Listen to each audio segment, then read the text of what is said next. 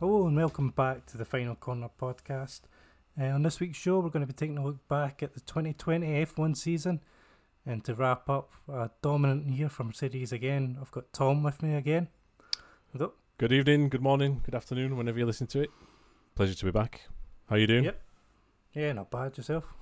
Yeah, good, thanks. Just ready to reminisce about excellent F1 season in the end, I think. Yeah, you might have a certainly. different opinion. No, it's probably one of the most enjoyable seasons I can remember, especially considering there wasn't a title fight at all. Yeah, that's really good news because Mercedes dominance was one thing, but everyone else was falling over each other and we were going to new circuits in the world. There was also the uncertainty. So actually the main thing probably was well done for F1 for actually getting something happening in the end. I guess there was a tremendous effort there. And when it all kicked off in Adelaide at the start of the year, we thought, oh, maybe there won't be races or there's going to be one next week. We didn't know. But at the end of the day, it was some good races actually in the end, which was very pleasing to see. Yeah, well, if you think back to last March, it was the day of Friday practice before it all went to hell. Weird, isn't it? Feels like a much further ago than it actually was, I think. Yeah, because also it was McLaren pulled out, and then there was a chaos that day. Some people wanted to stay in, some people didn't, and then Mikel Arteta got COVID, and that killed everything else. Chase Carey was on a plane, so they couldn't decide. I think that was another reason, like it was like the day after or something, because he didn't hear any news because he was on a flight. And the support categories had actually already qualified, which was interesting as well. Like Australian supercars had actually got a grid, and then they couldn't have a race. But good decision in the light of things, because a big, massive call to take. And they had that weird press conference with all the people who were in charge in a pen. And they were like, oh, well, we're not going to do it, and we don't really know why, you know. So amazing that some racing happened this year, which is great. Now we seem to might be in a similar scenario again in 2021 at the start, but anyway, it is what it is. Yeah, I mean, the logistics of getting about 1,500 people to each race. I know. And only having a handful of COVID cases. Over the piece is ridiculously amazing. So whatever they were doing it right, and it was like a model scenario to look at, other sports to look at, I think. Yeah, it's a shame that Scottish football can't take the same stance, but I mean, everyone in those bubbles, it's not easy to keep to a bubble and do all the restrictions properly. So everybody's played their part and got it done. Yeah, and now we're seeing drivers getting COVID now that the season's over. Yeah, well, they've all gone on holiday afterwards, haven't they? Yeah, so the bubble system's disappeared, and now I think Lando Norris has got it. I think Charles Leclerc. Yeah, it does. Yeah. I've read somewhere Ricardo maybe I've had it, but he was. I've not actually seen that confirmed. It was just kind of rumoured. So you can see now the bubbles are all back free again. Yeah. So clearly it worked, whatever they did, and it must have been very difficult for all the teams, you know, the mechanics, the engineers, everybody involved. I think it was smaller crews. I don't know if they had like less parts with them. They probably couldn't do enough with the compacted calendar, like enough sort of development or analysis post-race as well for the teams.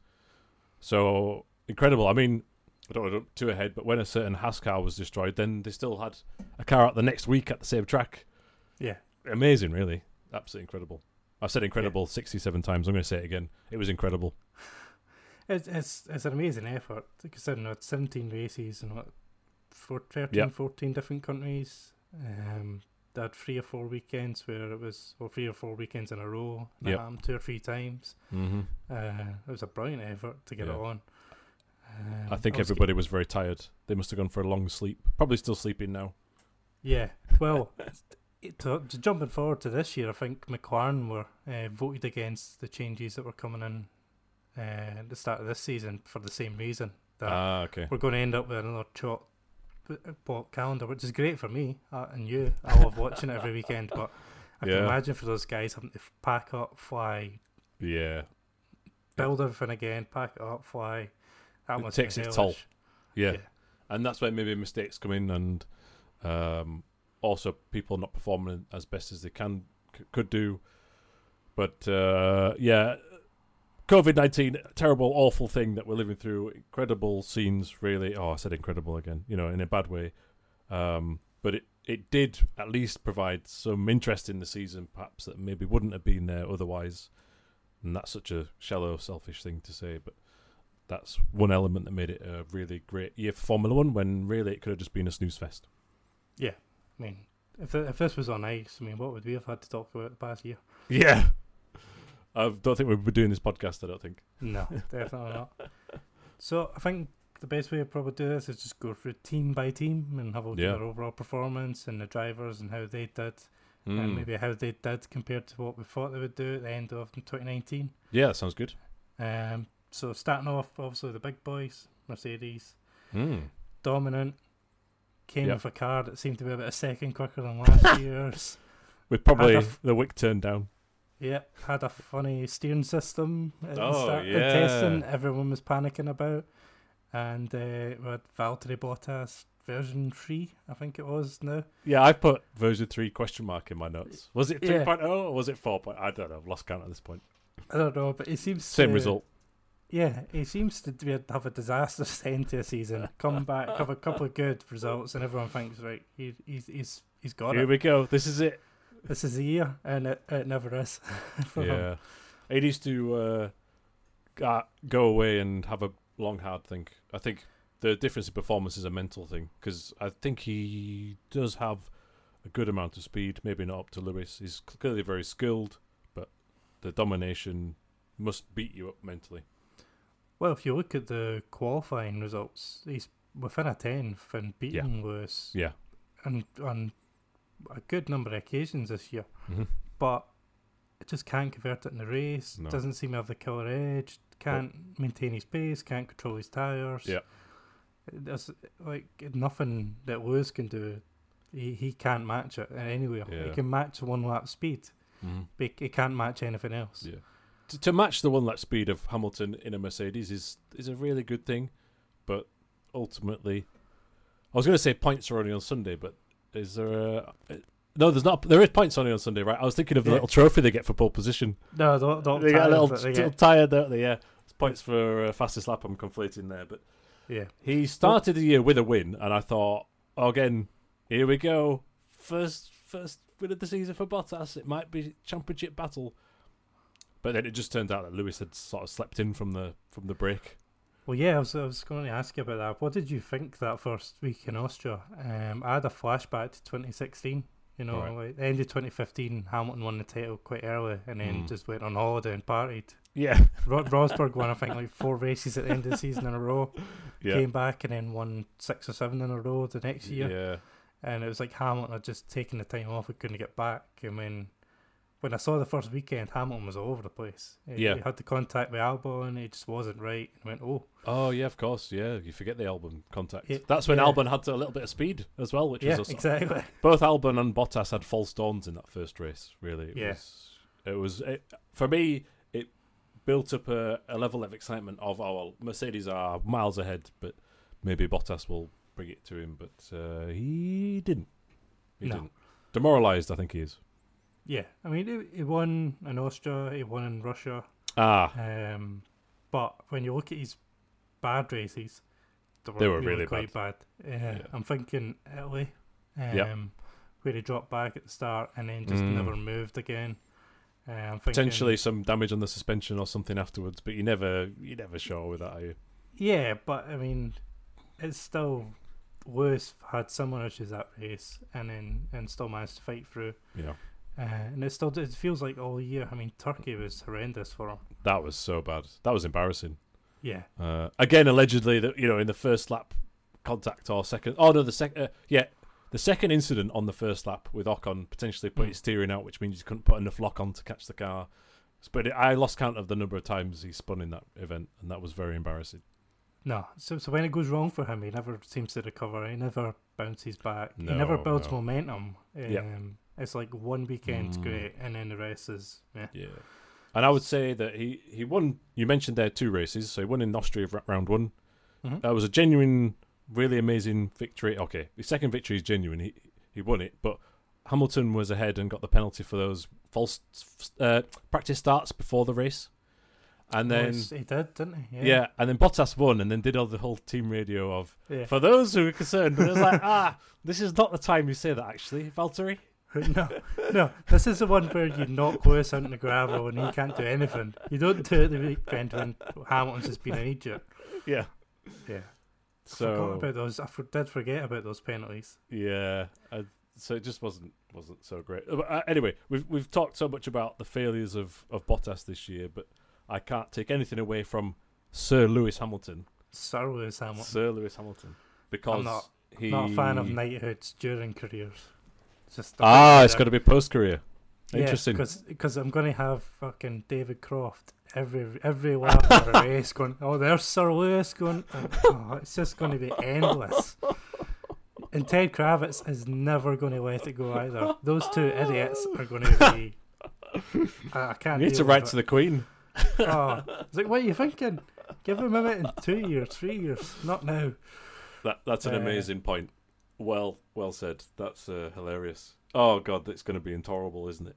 Yeah. I mean, in my mind, he deserves it, but absolutely, yeah, it's got to be post-career because otherwise, commentary confusion. Oh my God, it's just. I mean, 7th world title. You can't argue that it doesn't deserve it. Yeah. Just, I don't think the Queen was thinking of the F1 commentary team. They made that decision. But when did he win the title? Was it Turkey? It was Turkey, which and I thought was probably his best race of the year, driving on that track. Yeah, there was the tyre management that was from another planet, on another level. You know, we all thought, oh, Sergio Perez, he's the tyre looking after master. He knows how to look after the rubber. And Lewis just smoked it. I just don't understand how he managed to do that for so long and deliver the pace at the end. So, what a fitting way to win the title. Yeah, absolutely. Oh, a masterclass. He done that all year, just manage his tyres. He never seems to use them. The only problem he had was the 2 races in Britain. Yeah. The one where the first race, I think, got the puncture, and one with the puncture. Yeah, one with a puncture. Race 2, I think it was the heat. Just overheated their tyres constantly, but that seemed to be a car issue rather than anything to do with driving. Yeah. When he won with a puncher, that was on the limit. I think other people got punches towards the end, like Sainz, for example. But he had such a dominant lead anyway that he was able to just cruise round. And I remember after the race, the team radio was like, right, just park the car. He's like, no, I'll just finish with the 3 wheels. It's fine. You pay the bills. Yeah. And it actually worked out all right. So that was incredible. And so now he's got the record 7th title with Schumacher. He's got the 95 race wins, which is an all-time record. And in a normal season, incredible achievements, but it would be quite dull. But as we'll come on to later, there was all sorts going on, so it was fine. So you're allowed to do that, Lewis. It's no problem. Yeah. He's the only driver, though, that's not signed up for next year. Isn't that weird? And I don't know about you, but this just seems like a weird situation. Bizarre. So during the season, it was, we'll talk about it once we've won the title. Nothing happened. Yeah. Then it was, we'll talk about it at the end of the season. Nothing happened. We'll sign it by Christmas. Nothing happened. We'll sign it by testing, and so far nothing's happened. And now Total Wolf is in the press saying we're preparing for alternatives if this doesn't happen. To me personally, I think it will sign because he's almost guaranteed an 8th title next year. Who wouldn't want that? Who would not want that? Exactly. Surely, if you really want it, you'd do it for 50p. Yeah, well, let's see. If the reports are he's wanting 50 million, and they're offering him 20 something million. But come on, 50 mil. Goodness me.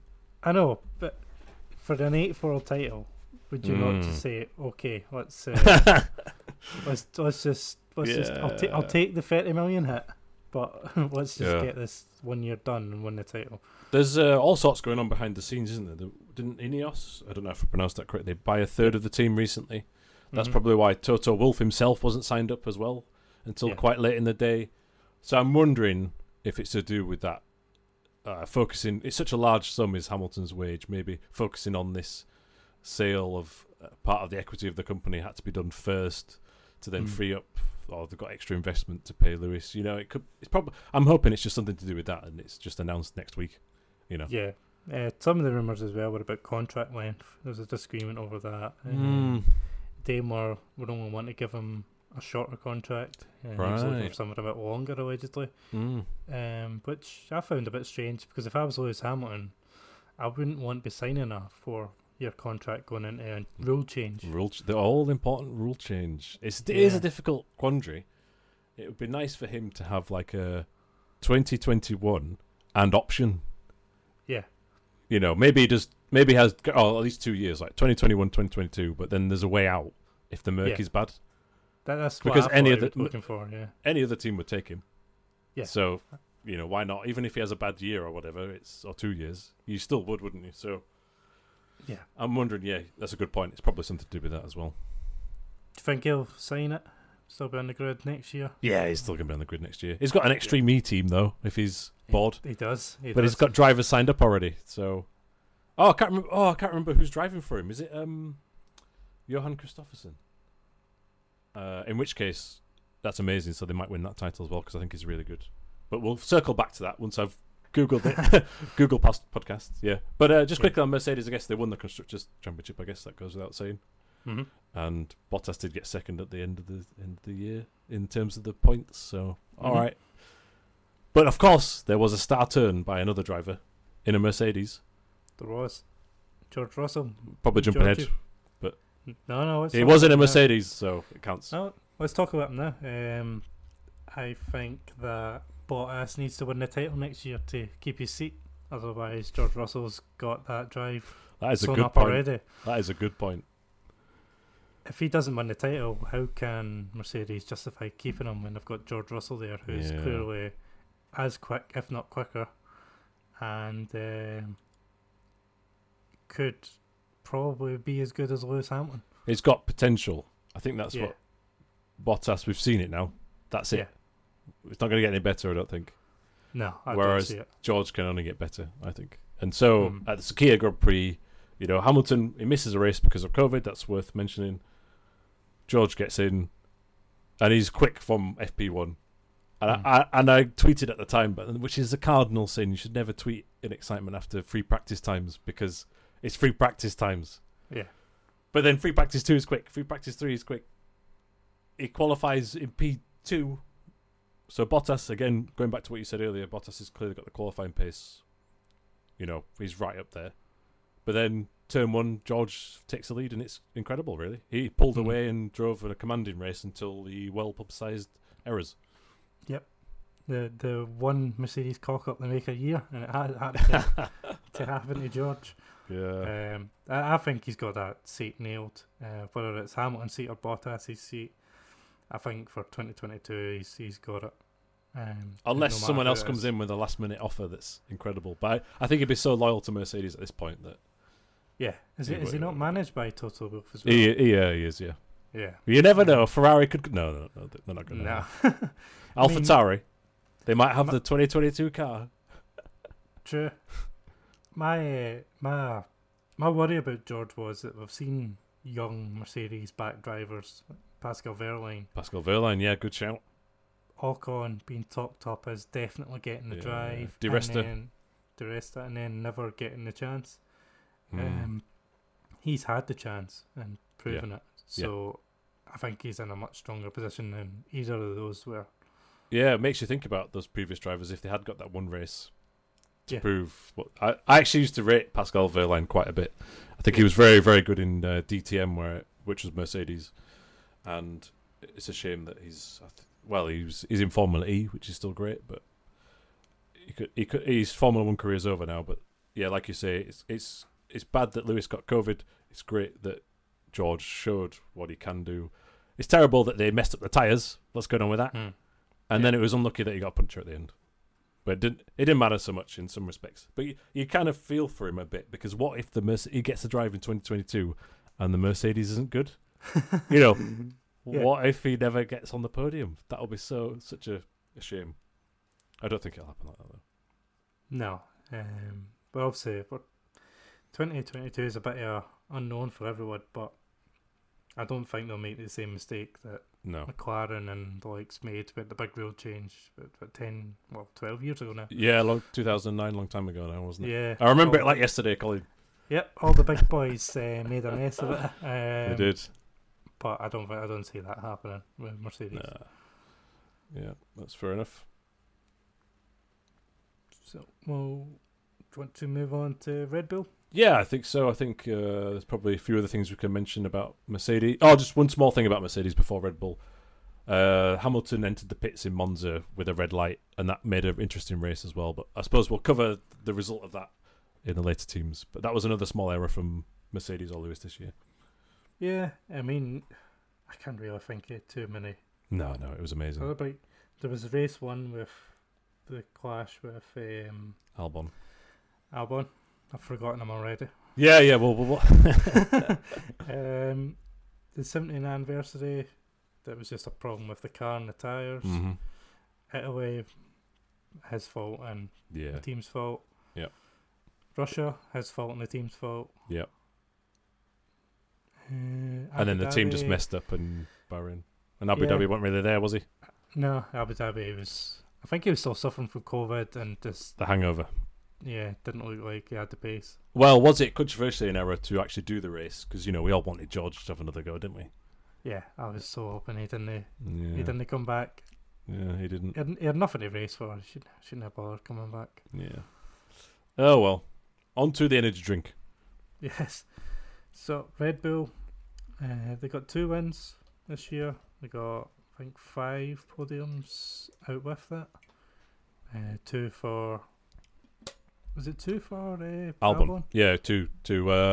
Mugello and somewhere else. It's coming to me. It was... Bahrain. That was it. Yep. So, second in the championship without any competition from Ferrari this year. What do you think? I think, on the one hand, it was kind of a good year, but was it also not a failure of Red Bull and Honda not to challenge Mercedes? Yes, I think it was. But they were in... For me, it was like Mercedes was Class A, and... we're not talking about drugs here. And Red Bull was Class B. Then there was a gaggle of everybody in the middle that was Class C. And then you had the 3 teams at the back in Class D. And so Red Bull was just sort of on their own in the middle. And actually, I'll just revise that slightly and say that Max Verstappen was in his own class. Because Albon, unfortunately, was with everyone else, wasn't he? Yeah. The chief mechanic this week says that they've found faults in the car and ways to work around it. That okay. They think they could have beaten Mercedes if they'd found them earlier.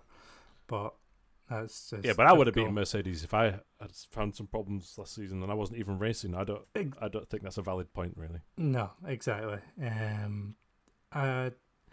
Max Verstappen for a lot of people was the driver of the year.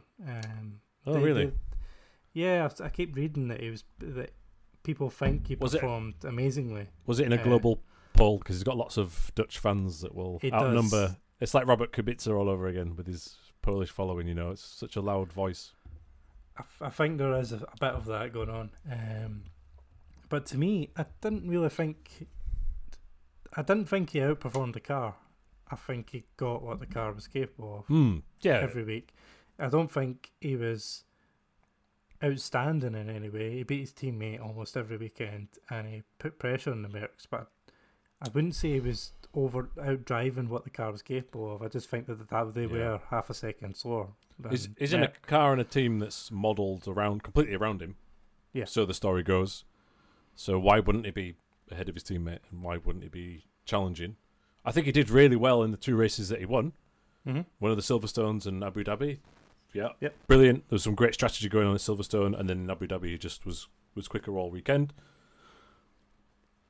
But there were times when him and the car weren't quite working well. At the start of Mugello, he lost all the power. That put him back in the pack, and then there was an incident. In Abu Dhabi, I'm sure Leclerc caused the accident to kick off, but then he just drove into a wall. He just did. Sakir. Oh, sorry, Sakir. Yeah, wrong. from Middle Eastern track there. Yeah, Sorry, yeah. yeah. Well, that was a strange one. He just was drove weird. into the wall. Yeah. Like he didn't know it was there, or I didn't know the gravel was there, and just drove straight into it. That's why you should always pay attention on the track walk, even if you've been to the track before, I guess. I'm speculating there. And listen, I'm an idiot. I got the track wrong. But for me with Max, I think he's incredibly talented, and if he was in a car that was a bit quicker, he would definitely challenge Lewis for the best driver on the grid. His petulance I'm blinded by his petulance sometimes. Which is getting worse.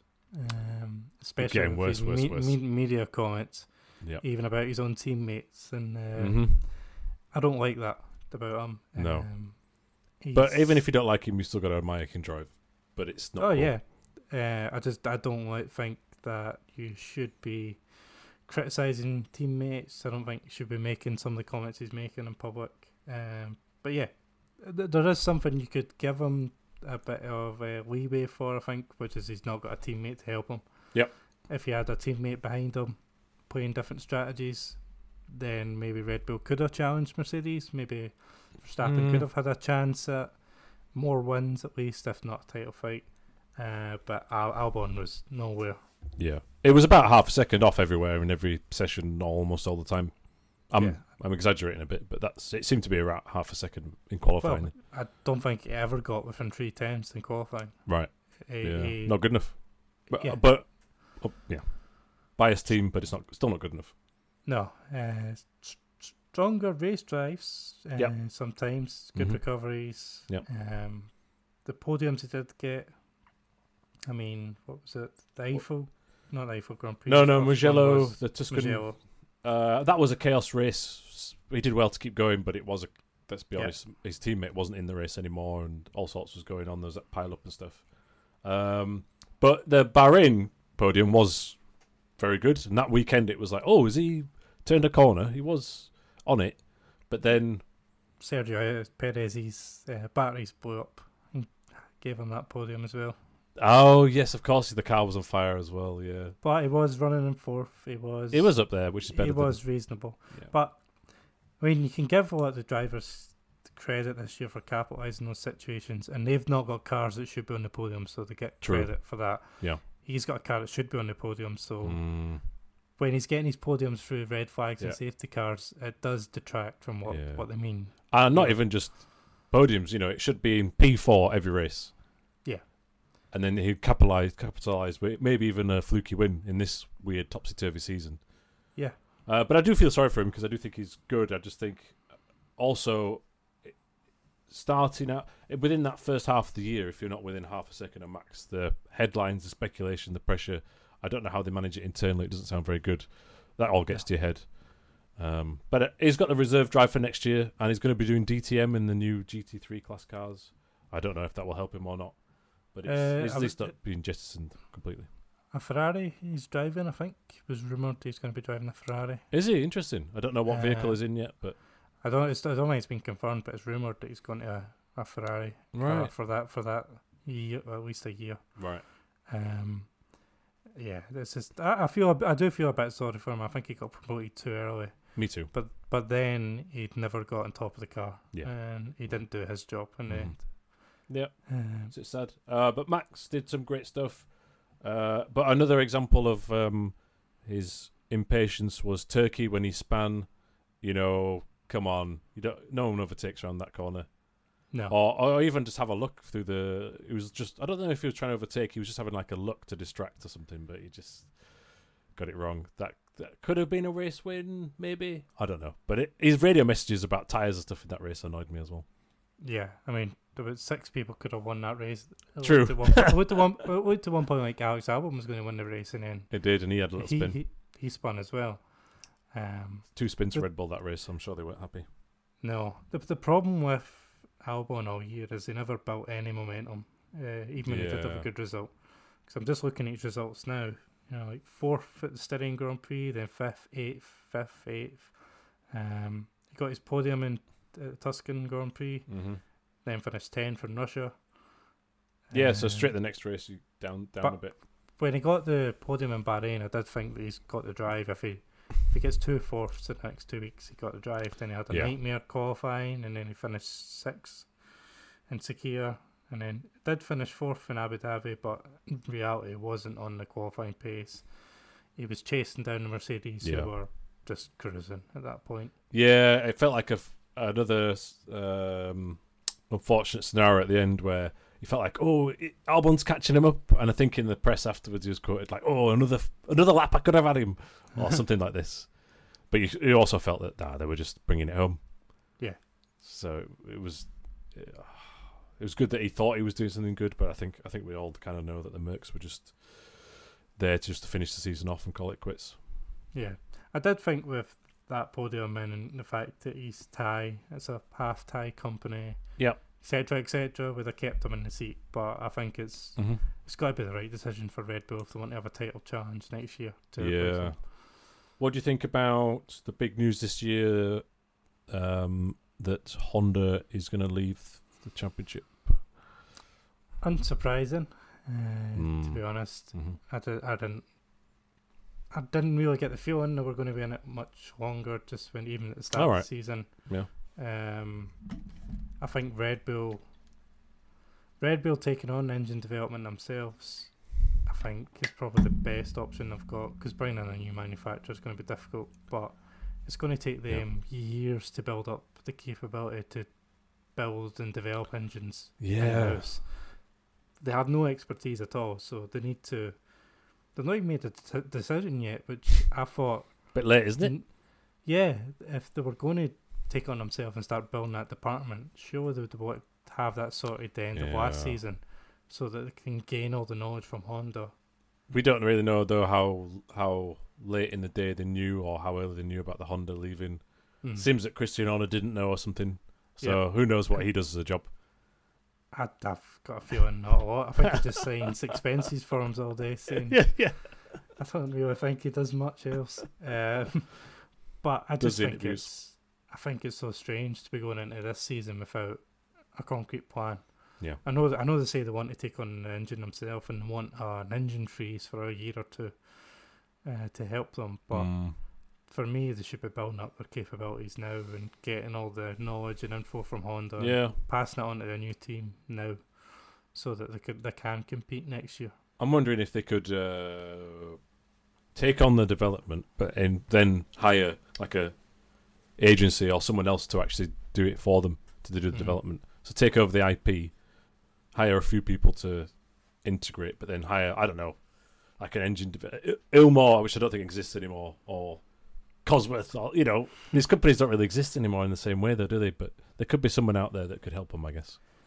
Yeah, and it's going to be difficult for anyone to get up to speed with the hybrid engines. I mean, you saw it took Honda 4 years to get anywhere. It's too complicated. Yeah, so to develop that knowledge in house, or to get someone else in, it's going to be really difficult. Yeah, well, good luck to them, but I can't see them taking the Renault engine again. I don't know about you. No, I think well, that might be the only option. Yeah, but probably the sensible option. But I think they maybe burnt some bridges there. Although as we come to, there's some management changes in that team, so you never know. Yeah. But last thing on Red Bull, I think for me is Max, Super Max. If you don't know the Max Verstappen song, go on YouTube and watch it. It's got a really funny music video with some Dutch fans going crazy. I don't like the Dutch fans. Just defend the nation. Why not? Go for it. I'm kidding. You've got a lovely country. No, I do think that it does. It's good to see fans that are active in the crowd. I wish that it wouldn't just be one half of the track is all orange. Yeah. I wish they would distribute the tickets to like Spa and things like that to a variety of countries. Rather than all of them just seem to go to Holland. So we're saying that Verstappen's caused an issue, so we're going to have to segregate the fans into nations. Absolutely. And limit them. Well, anyway, that's if we get fans back at racetracks, but fingers crossed we do. Yep. There's hubris around the Verstappen clan, let's put it that way. I mean, yeah. Well, yeah. I'll leave it there. Third place championship this year were McLaren. Oh, I didn't know if you were going to go McLaren or Racing Point. Why? Well, because McLaren finished third, but Racing Point finished third. Racing Point should have finished third if they hadn't cheated. Yes. Okay, yeah. Well, McLaren it is then. McLaren, think good step forward for them. I think that they were slightly compromised this year because I believe that a lot of their upgrades were geared towards preparing for next season with the Mercedes engine. And I think they, at times during the season, outperformed their car. Yeah. Because there was times where they weren't third quickest or fourth quickest, but still managed to get results. They would out-race and out-strategize, and they would grind out a result. And it's quite impressive getting third, considering that. Oh, yeah, mega. Sainz had a pretty difficult period during the season. Yep. Where everything was going wrong. I mean, the biggest one was the crash at Mugello, the pilot. Oh, of course, yeah. But even before that, he had a few bad weekends in a row. Yeah, there was a puncture towards the race at Silverstone, one of the Silverstone rounds. I forget which one now. I remember in Austria he had like a balked pit stop. I think a couple of times in the year actually he had slow stops, which then put him way back in the pack. So that really wrecked his race when he was up there. Didn't start in Spa. Didn't start at Spa, yeah. That's bad. So to finish that high in the championship, was he P6 overall? He actually outscored Norris at the end of the season quite comfortably. I know Norris broke down at Nürburgring, but I think Sainz had the fair share bad luck there. Yeah, P6. He's really this season further cemented my opinion that he's really good. Yeah. I did get a bit excited at the start of the year. First race of the season, Norris gets podium. Yeah. Great result for Norris, but didn't go anywhere else after that, really. No, last lap, getting the fastest lap. Yeah. What an absolutely exciting start to the season, and did start to think maybe McLaren can be up there, but they were on the edges of the podium the rest of the year. Sainz obviously coming second at the Italian Grand Prix. Yeah. Very close to winning that. Very close. But the rest of the year, they were always hanging about 4th, 5th, 6th, especially Sainz. Yeah. The last 4 races he finished 5th, 4th, 6th. Yeah. Sums up the season quite well. And unlike Albon, he's consistent and always in the mix. Albon could be brilliant, but then Sainz just shows that if you just keep plugging away, then the second place at Monza will appear. Or leading in Portugal like he did for a few laps, Yeah. All these crazy things come your way if you're just consistent with your performance, I think. Yeah, I think Norris took a step forward this year as well. As you say, he was beaten in the end, but I do think he took a step forward, and he was much more consistent himself. What do you think about the bromance between the two drivers? I enjoyed it, but it got a bit much because, like everything in F1, once Sky and the TV companies and the social media teams pick up on something, they drive it home and they kill it, basically. They kill the fun. Yeah. I think it was cool that they got on, and I really enjoyed the sort of end-of-season radio messages that they both did. Yeah. And what I really recommend, if you've not seen it, or anyone listening's not seen it, the McLaren end-of-season video where the puppets is... The puppet show, yeah. It's quite enjoyable. There's Zach Brown not taking himself seriously, and good one. But I would say hat tip to Zach Brown for pulling the team up from the depth, the deepest, darkest depths. Ugh, that was difficult to say. Post Ron Dennis. And also Mr. Seidel, Andreas Seidel is he called? Yeah. Who's come from the Porsche LMP1 project, and he has really helped to drive them forward, I think.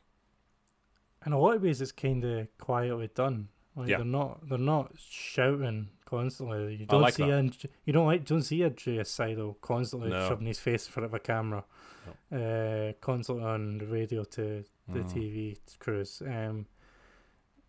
I like the way that they're just going about and plugging away, and with Mercedes engine next year, hopefully that's another little boost for them. Although Renault's engine at times this year was good, and it was in some races was a real quick package, but going to Mercedes is obviously going to be a benefit going forward. Yeah, you'd hope so. I think it's weird timing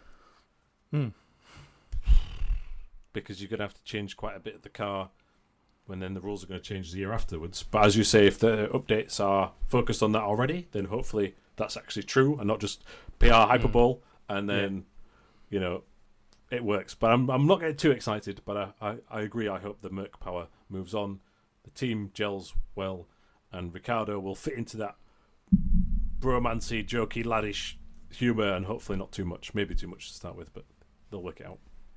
I don't think we'll actually see that next year, to be honest. Oh.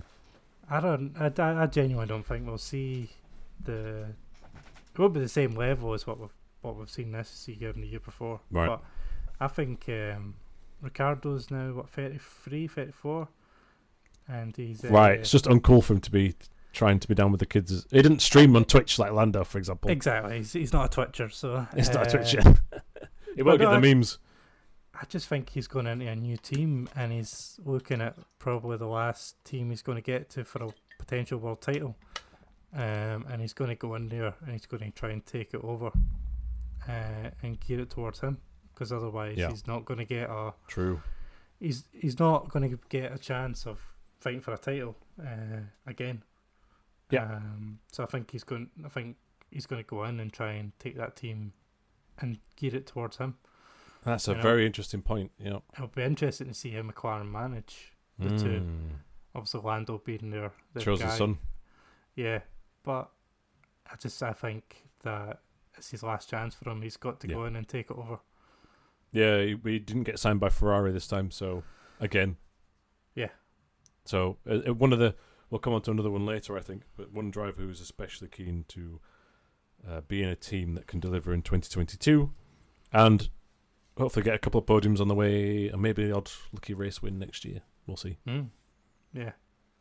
But the main thing is McLaren had their mojo back. It was really enjoyable, and they came across as a really likeable, approachable team. Whether that's true or not, I don't know. And I definitely agree with you that the drivers outperformed the vehicle, and the team strategists outperformed the vehicle at times. They've benefited from not having Alonso in the car. Oh my word, it's been like a relief, hasn't it? It's such a better atmosphere. It's such a better public image. Yeah. I don't think Alonso would have done better than Carlos Sainz this year anyway. I agree. So I think it's been the past 2 years for McLaren have just been all positive. Yeah. Fully agree. It's just, we'll come to it later, but Mr. Alonso's back. All right. Anyway, that was McLaren, I think. Yep. Racing Point, P4. They would have been P3, but they obviously got that points deduction, which I think was 15 points per driver. I think it was just 15 in total. Oh, I could be wrong. You might be right. I think. Oh, really? Anyway, it was 400,000 euros, which is nothing to Lawrence. So. Yeah. It's by the by. 15 points for the constructor. Yeah. I think it was. I can't remember what it was for the drivers. If anything, but yeah, you're right. Oh, right. Points, which cost them P3. Yep. Can you remember why? What did they do that was illegal? Did they not buy the Mercedes? They copied the design of the Mercedes brake ducts from the 2019 car. Yeah. Which became a listed part, which you had to design yourselves. Well remembered, yeah. But they copied the whole car. And it was other teams saying, "Oh well, this is the bit we can get them on." Yeah. Yeah. I mean, as if you're the other team, you probably would do that. Exactly. To be honest, I don't really blame Racing Point for that too as well. Mercedes. Yeah. I mean, they've been sitting around 5th, 6th, 7th for 2 or 3 years now. Why not try and jump yourself a few positions forward? So with that in mind, even though they had a really good season, their best season they've had in a long time, they got the race win, they got a pole position. I know we'll come to those in more detail in a bit. But overall, considering they've got a copy of last year's Merc, could they have done even better? Especially at the start of the year. Yeah. I was so disappointed with them at the start of the year because there was all this hype coming out of testing, all the hype going into Austria, that these were probably the second best car on the grid, or the third best car on the grid, and that Red Bull were really scared of them, and all of this, and it never materialised at the start of the year. They were mid-points. Yeah. They were never really close to Red Bull. And it's weird how they got better throughout the season. Yeah. When I'm not sure how much development was going on and upgrades and all this, but it was just weird how they didn't get going at the start of the year. No. They'll be happy with 3 podiums, and a win. Mm-hmm. But that podium count, I think, could have been should have been much higher. Obviously, they had COVID problems.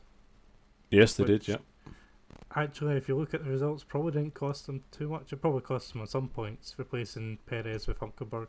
But it probably didn't actually cost them a massive amount since Hulkenberg was so quick. Yeah, and like the first, so Perez got COVID, and so Hulkenberg subs in the first of the Silverstone races, right? Qualifies third, incredible, but then couldn't start the race. Is that correct? Have I got that right way around?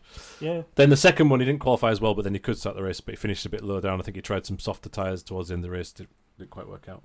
But just generally, this gives us an opportunity to talk about the super sub that was Nico Hulkenberg. I thought he did amazing. So then later in the season, Stroll gets COVID, and Hulkenberg does the Eiffel Grand Prix without any practice. He just jumps in at qualifying, and that was incredible, I thought. Yeah. Finished P8 in that race. But From last though. Yeah. All the talk going into that was, well, after the first sub, all the talk was he's a shoo-in for a seat. Yeah, forget that, don't you? Yeah, and all that just died away. It Well, was like out of sight, out of mind after he had done the race. Yeah, I feel sorry for him. Perez finished the year extremely strongly, and Albon was a bit mixed. So Perez has got the Red Bull drive for 2021. But up until that point, I was all about Hulkenberg. Get Hulkenberg in the Red Bull. Come on, he deserves it. Yeah. I'd still love to see that. I still would love to see that. I think it would be great, but it's not going to happen. But he was really wonderful. Do you have any opinions about someone who perhaps wasn't so wonderful in the seat, Mr. Stroll Jr.? Lance Stroll, okay. Yeah. I actually do think he's a good driver. I don't think he's a great driver. Mm-hmm. I think he's a good driver. He got his podium in Mugello. Am I right? Oh no, he had a puncture in Mugello and had an accident. But he finished in Monza on the podium. Monza was a podium. And another one in Sakhir. Monza was a podium, but it should have been a race win. Exactly. He was second behind Hamilton when Hamilton took his penalty, but had a terrible restart and then locked up going into turn 4, the chicane. The chicane, The second chicane, which cost him the win. Should have been his win. Mm-hmm. And I'd say the same about Sakhir. He was ahead of Perez and he made a mistake and let Perez through. And he also had that run of some bad luck, some mistakes where after his podium he had the big crash in Mugello, which wasn't his fault. Yep. He had a few more retirements. Mm-hmm. He got put in his roof by Danny Kvyat in Bahrain. Goodness, yes. I've forgotten about that. So there was a combination of bad luck, but it was also, I think, a lot of just poor driving. Yeah, and for me, that is encapsulated in the Portimao race in Portugal, where I think twice he turned in at someone at turn 1, once in the race, and once was it in qualifying or practice. Both. Yeah. So he didn't learn from the first mistake. No. And he had a contact with Norris in the actual race. I agree with you. I think he's a good driver. He won titles in, I think, F3 before F1. I just feel that now he's made F1 and he's in his dad's team, he's lost 5% of an edge because he doesn't need to be motivated like other drivers who are desperately trying to get a drive. Maybe they might be overdriving all, but there is this whole thing of, well, my parent doesn't own the team, so I might even have a 2-year contract. But after that, what's going to happen? So I'm going to try and perform, and that extra little edge, he's just too comfortable. I feel that's my personal opinion. I could be wrong, but yeah, you never see any.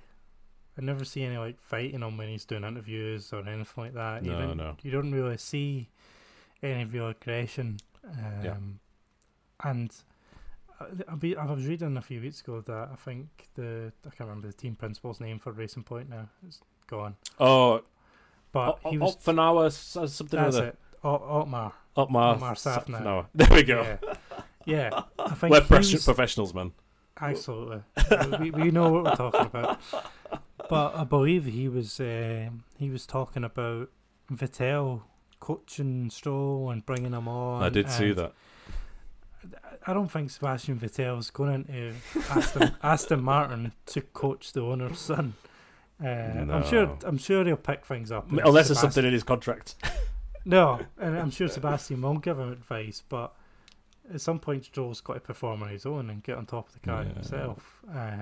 There's just less incentive to perform, I think, when there's no consequence to him having a bad race. No, he's not going to get sacked. He's been in F1 a while now, but he had 3 years at Williams. Yeah, and a couple here. Yeah, he's something like 5 seasons at least. He needs to get consistency because Perez scalped him at the end of the season. Just totally wiped the floor. overshadowed him. Yeah. What word did you say there? Scalped. Scalped. Is that a Scottish thing? Slap. Put in your place. Oh, okay. I'm going to start using that. But listen, he's still relatively young. But he's not inexperienced. That's the point. He's not inexperienced. He does have good pace at times. He just needs to. Yep. He's up against the world champion now, so he's got to. Yeah. Excuse. If he beats Vettel, his reputation will shoot up. Yep. And he'll claim that drive himself rather than his dad just paying for it.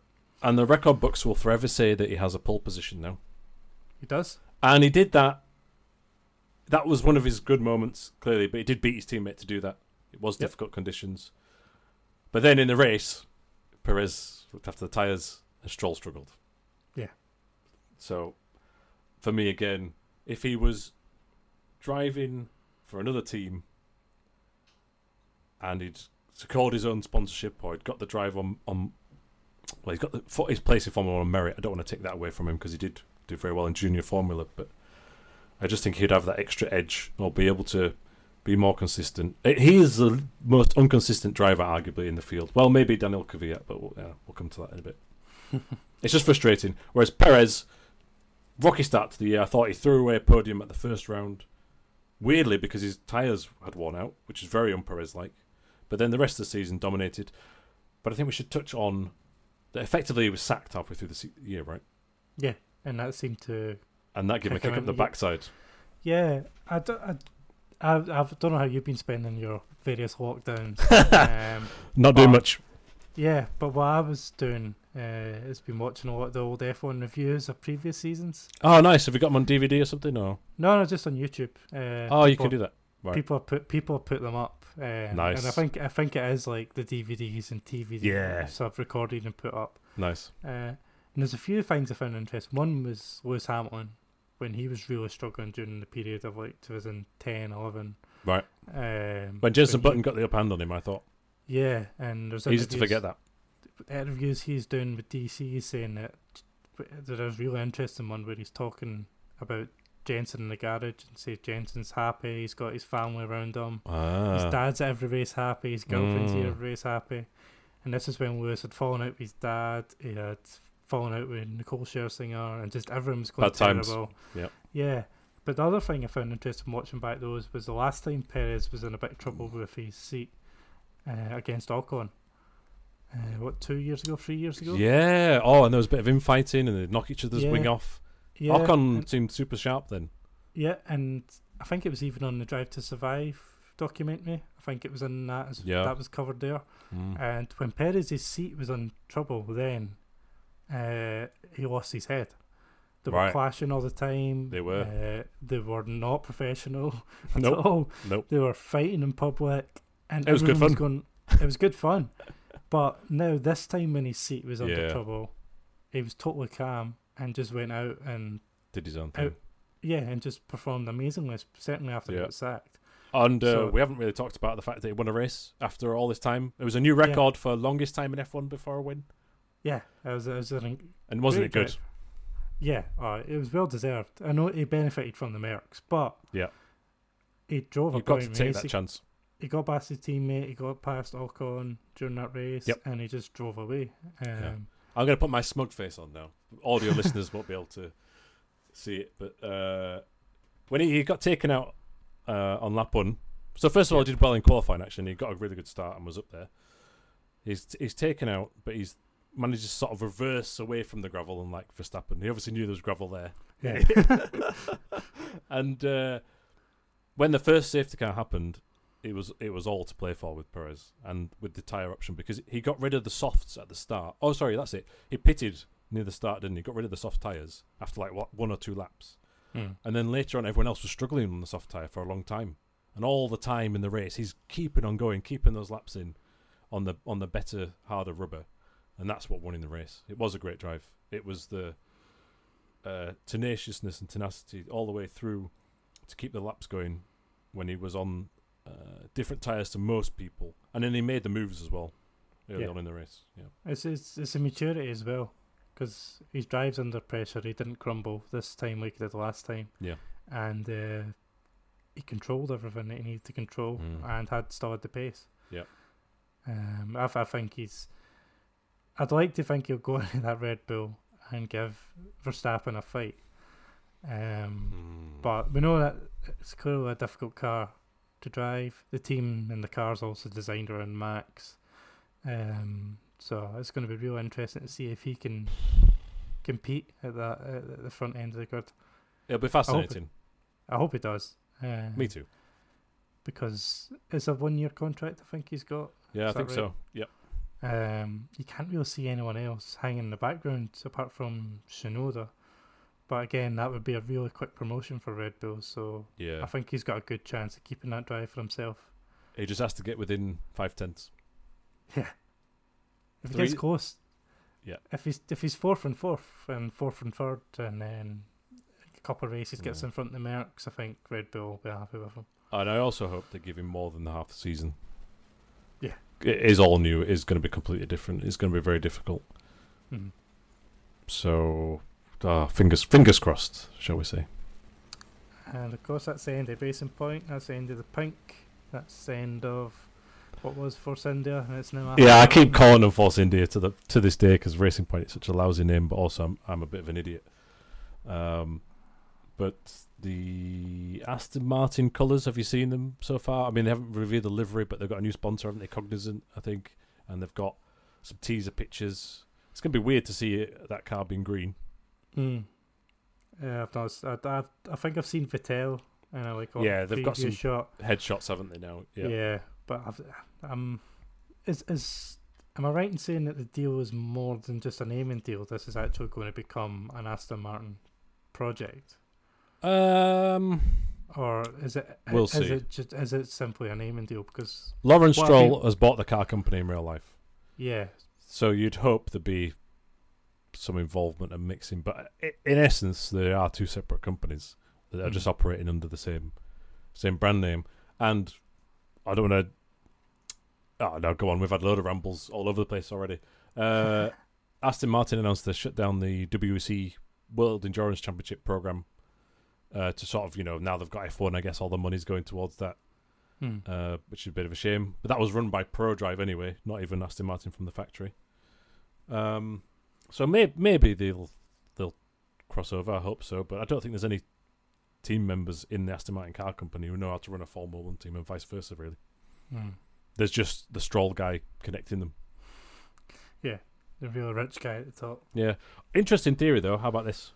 This is not fully formulated. Give it to me. And I can't remember the people's name. Moyer, is he called? Andreas Moyer. Anyway, Aston Martin Road Cars has got they've poached from AMG, the Mercedes Performance Division, their road car boss, and he's now heading up Aston Martin Road Cars. So, and what if Mercedes sort of sells their Formula 1 team in the coming years? Or the other rumour is something along the lines of Daimler's just bought a bigger stake in Aston Martin as well. So what if there's something going on there where actually it all sort of gets amalgamated and there is only one team, it's Aston Martin, Mercedes is formally withdrawn. Interesting times ahead. I don't have the answer to that, but it's interesting how there's an ex-AMG boss at Aston Martin and Daimler has invested more in Aston Martin as a result. Food for thought. Anyway. So you think that I digress. There's something there. Either there'll be a name transfer or a resource transfer, or I think Mercedes want out. Maybe have Team Ineos or whatever. Yeah, I don't really Aston Martin exists. Do you what was the? Because this has been hanging for a couple of years now. Mercedes wanting out of F1. What do you think's behind that? Yeah. Also, my understanding was that they invest a huge amount of money, so it's got to be very expensive. And the rest of the corporate company is under great stresses in terms of electrification of their models. A lot of their margin is on big thirsty SUVs or thirsty performance cars. So they're going to have to diversify rapidly from the road car business, which is the bread and butter.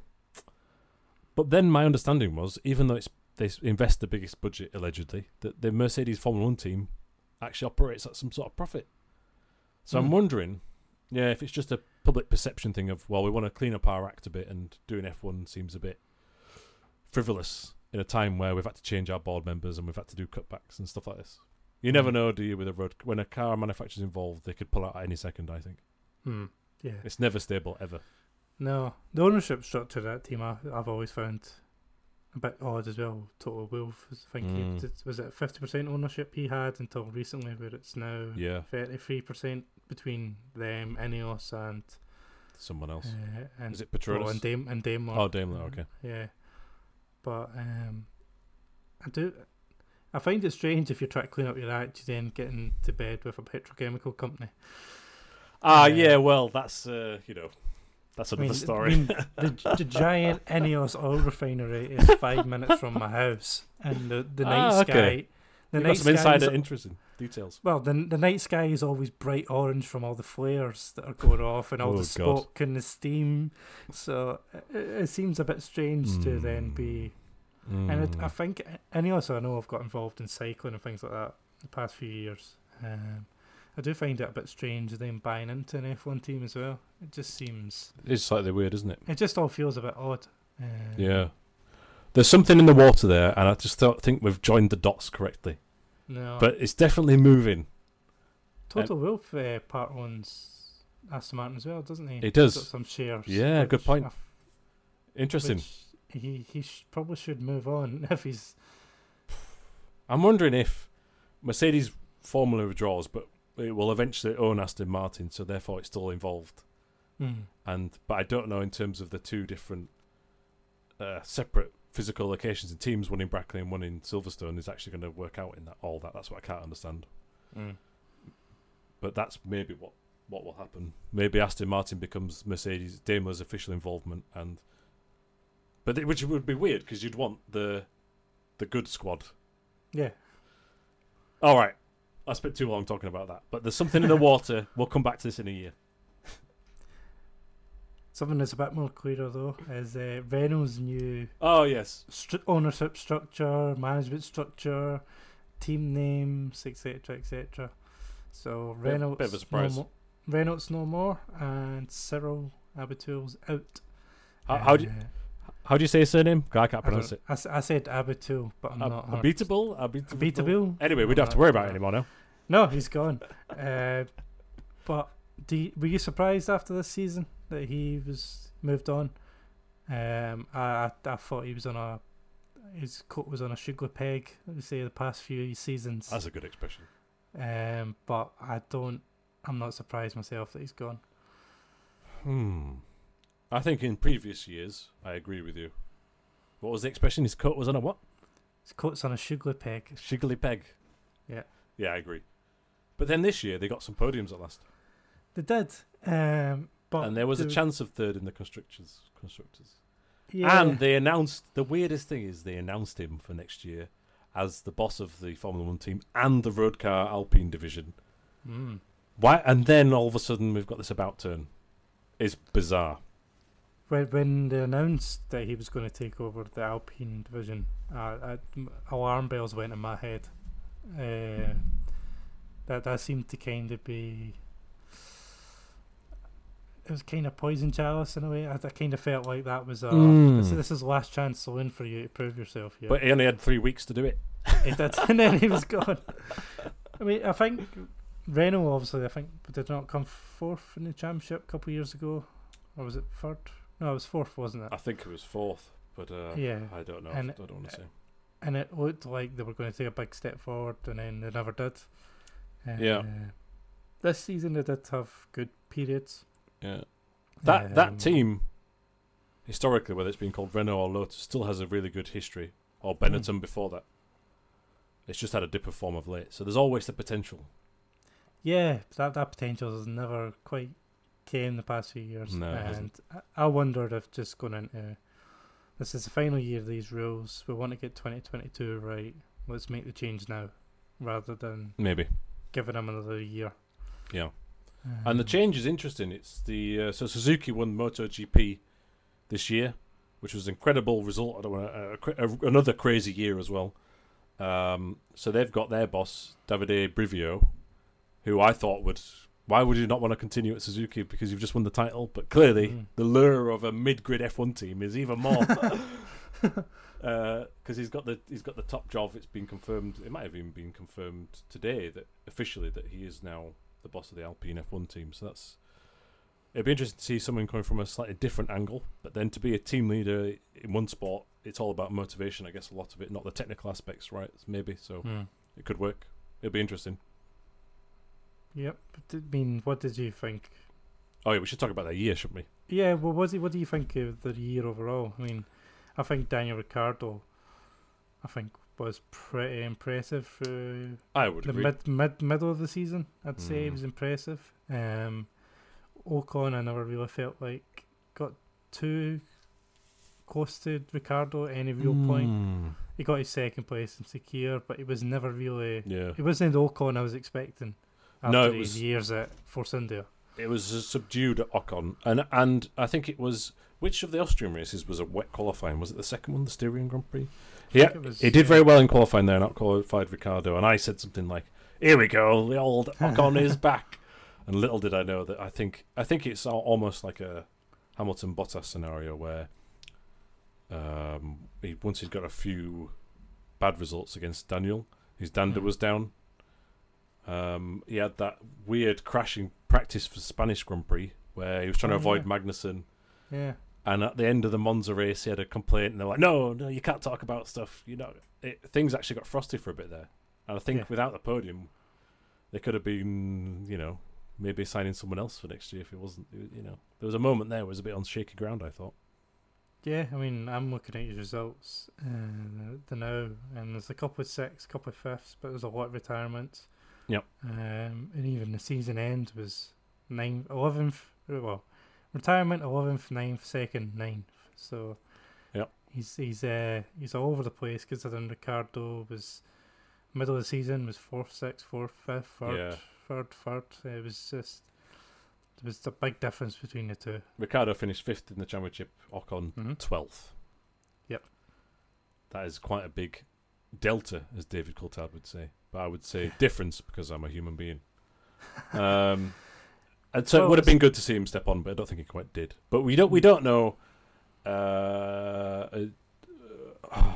Yeah, let's see what he does next year.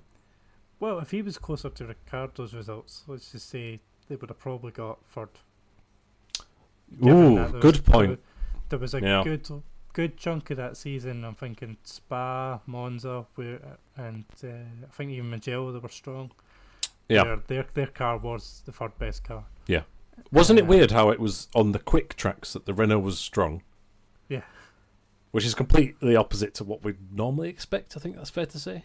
Yeah, but they weren't good on the twistier, slower stuff. So I don't know if that was an aero imbalance, how the aero was designed. I don't think that's because the engine's particularly amazing in a straight line. I think it's more to do with that car's strengths and weaknesses in the aero point of view. I could be wrong there. So it's a big year for him next year, going up against Fernando Alonso. The return of the king-ish? Yeah, the guy who had 2 good seasons about 15 years ago. Ouch. Well, when you think back, what was it, 2005 and 6? Yes, I think so, yeah. 15 years since he won the last title then. Goodness. It's been a long time. Yeah, but he has been competitive since, although 2007 he got whooped by some rookie guy. Not whooped, but it was close. Yeah. And then the Ferrari years, he was sort of... second. He was close to a couple of titles, but then his personality managed to force him out of a winning car. Where then and Vitaly Petrov, it's all his fault.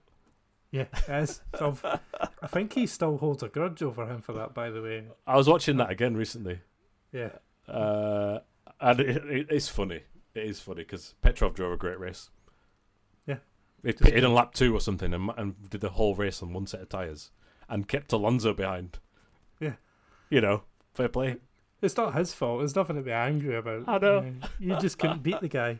But it's not Petros's fault anyway. It was Ferrari's fault for pitting against Webber and forgetting about Vettel. That's actually what happened in that race, but I digress. That's a podcast for another time.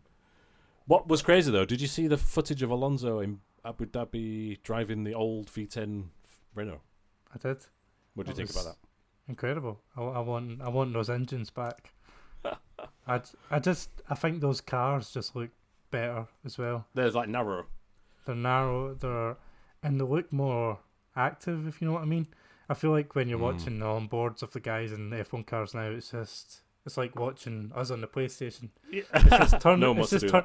No, it's just like it feels like it's turning the wheel when it's just gone round the corner. It's just fine. But I feel like Alonso, you watch him on the wheel. He's wrestling it. He's feeling the grip. It feels like a proper. Yeah, it's fierce. A proper F1 car. I know we'll never go back to big engines that scream like over. That, but. So are we saying the highlight of Renault's season was Alonso driving an old car? It was. That's as good as it can be. Oh, and have we seen a picture of Cyril's tattoo? No, I don't think he got it. Has he got it yet? I don't know. I don't think he doesn't matter now. He's just got sacked. I don't think he'll bother. So Renault was meh, but it could have been better. It was close to being good. They've got I do like the livery for the winter time. Have you seen that? Yeah, I have for the Alpine. Yeah, but it's not the final one, is it? So no, it's just I think for testing. But I do really like it. If that's going to be the new colour scheme. Yeah, I think for me, just to go on a little tangent, I really like the Alpine road car division. I don't know why it exists. Making one custom designed sports car that doesn't share a platform with anything else in a singular brand is not a business case, especially in this current era. But I enjoy it and I like it exists. So branding the F1 team to me suggests, okay, there's going to be a plan and we're going to actually make an effort of it. So that's great. But I think the team will just be treading water. I don't know. Oh, how about this? Do you want to have a bet? Do you think Alonso will beat Ocon next year or not? Yes. You do? Oh, because I'm tempted to say he's not. Because I think he's a nasty git and he's going to go in and take over that team and boot Ocon to the curb. As he always does. Yeah, okay. When you put it like that, I can't disagree. Let's not have a bet. I'd like to see Ocon do well next year. Me I think too. he needs. If he doesn't beat Alonso next year, he's out. Then his career's over. Yeah. Because there's other Frenchmen who could probably suck in that seat quite easily. Yes, there is. The Alpine name change struck me as Cyril trying to save his job since he was put in charge. Maybe. And that seemed like an easy decision for him. He's put in charge of a road car division. That seems unsalvageable in some ways. Let's change the name of the F1 team. True. But I do wonder if Renault are regretting that now that it's not under a single management because the race team's going to be, I've forgotten the guy's name from Suzuki. Brivio. Yeah, he's now race manager. Yeah. And I don't think they've announced a new head that I've seen anyway. Okay. Division. They might have done. I've not seen it if they have. Sorry. Yeah, so that kind of continuity is just kind of been broken by completely the guy who was supposed to head it up. So I do wonder if they regret it. But if you're right, if they're going to invest in that division, then it might be a good branding. And I just want to say as well, like we've got the rebrand, but I think a very real stage of the year it could have been that team was withdrawn. Yeah. Renault as a road car division is struggling. Their market share has dwindled. On the flip side to that, one of their budget brand Dacia is doing very, very well. But then that's not the brand you would ever promote in Formula One. No. So it could have been a very realistic time, I think, without the rebrand that nothing happened. Also, if they weren't able to get Alonso, that would have also been the end probably as well. So we'll see. I'm glad they're around for 2 years and we just have to sort of hope they step on a bit. Do you think they'll step up going into the new rules? No, I think they're just treading water for another... Oh, yeah, going into the new rules, I hope so. But 2021, this year, they're just treading water. Yeah, and the fight for third again. But I don't think they'll even do that. I'll bet that for prediction. No. Alonso You will think come they're back and he'll get a 10th place position in the first race, and he'll be go, I'm back, everybody. He might get 4th or podium in the first race, and then actually what'll happen is he'll be fighting for points at the bottom. Oof! I'm putting it out, sticking my neck on the line. There you go. Yeah, that's a hell of a prediction. Ferrari. Since we're talking about treading water. Isn't it weird how it's been so late into this podcast we're mentioning Ferrari? Yeah. They were caught cheating. And they had to take their medicine over this season. They let everybody down because it's not just Ferrari that let down, it's Haas and Alfa Romeo. Yep. The engine is such a strong power unit, is such a strong main component of your Formula One car performance. And these guys were still on the straight. So game over really. Yeah. Their new engine they're bigging up as it's going to be a cure for all the problems. I'll believe it when I see it. Part of me is that media speculation trying to get us hyped for the new season of Formula One. Come on, guys, they can do it. They've got an extra 15 horsepower. Yeah. This, of course, means that only improves you if no one else improves as well. Yeah. Which Mercedes stopped developing their car about 5 races in and started developing this year's car. Exactly. So exactly. They're just. They might get back up in the fight for third, but they're not going to do much better. But I think what this season did show is how good Charles Leclerc is. Yep. And perhaps how political Ferrari may be, or it's here showing how quickly that team moved over to Leclerc, or it showed that Sebastian Vettel was over the hill, and certainly in that team had his time. If we're saying that Bottas was demoralised and Albon lost his drive, Vettel got rewarded with an expensive contract at Aston Martin for being the worst teammate of the year. Yeah. It's not very justified in my opinion. Well, I'm just looking for Leclerc. Leclerc outdrove the car. I think that's clear. Yeah, because he did. But he also overdrove a bit sometimes and made some errors. Yeah, but he certainly did better than that car should have ever done. I'm looking. He had 2 podiums in the first 4 races somehow. He had another 3 fourth places, and then was always in the points. There was only 3 races where he wasn't in the points and didn't retire. Yeah, I mean that's for a car that bad. Yep, was pretty incredible. Yeah, I mean when you look at Vettel getting 1 podium all year, finishing 13th in the points. And Leclerc actually having some fight and the opportunity at least to be there or thereabouts somewhere in that mix in the top 6. Incredible. Like I say, I think he did overdrive. In order to get those performances, he had to overdrive. And that, he crashed on his own in Monza during the race. He arguably caused, at the Sakir race, the incident on the first lap. And there was a couple of other misdemeanors throughout the year, but it doesn't matter because... Or maybe there was the contact one of the Austrian races. Was that his fault with his teammate? Doesn't matter really, because the incredible performance makes you forget all those small mistakes. Yeah, and he's a star driver, so how is Sainz going to get on there? We'll see. Yeah, it's you can understand why Ferrari signed Sainz because he's an incredible driver. Yep, but Ferrari's almost too good. Ferrari's never been a team that likes 2 incredible drivers. Ever. They like 1 incredible driver and a muppet next to him who can sit in these mirrors. Fernando is faster than you. Exactly. So I think it's a risk for them, but it's not a big risk. It's not a big problem when they're not in the fight for wins. It's a big problem when they go into 2022 and they've got 2 strong drivers and they're fighting for wins. I can see from Carlos's point of view that, Ferrari's come knocking, so you would, wouldn't you? But then, I've said that expression twice this podcast, I do apologise. But then, it seems to be so centred around Charles. He's been their protege for, even before when he drove for Ferrari, he drove for Alfa, then he was backed by Ferrari in the junior formula. It's going to be difficult. Well, anyway, this year Charles was great. We'll see what happens next year. We hope, really, even though I'm not a member of the Tifosi, that Ferrari steps up a gear, but we'll see. Yeah, you want them back at the front. You do, at least really. Closer to Mercedes. And I want to see Carlos Sainz win a race. Because I feel like he's good enough. Yeah. He's good enough for a top drive, and if you get the chance at a top team, you can't really say no. Yep. I mean, we're talking about Nico Hülkenberg and Perez Eller never getting a top drive, and Perez is finally getting it in his 30s. Hülkenberg is now out of the sport. These really good drivers never got the chance. And if they do get the chance, they can't really miss it out. No. So you've got to go for it. Got to go for it. Yeah. Well, not much else to say about Ferrari, really.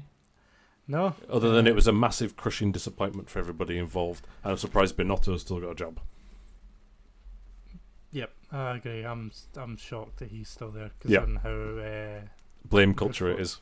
Yeah, ruthless Ferrari. I mean, I can't remember the previous guy's name. Rigatoni. That's it.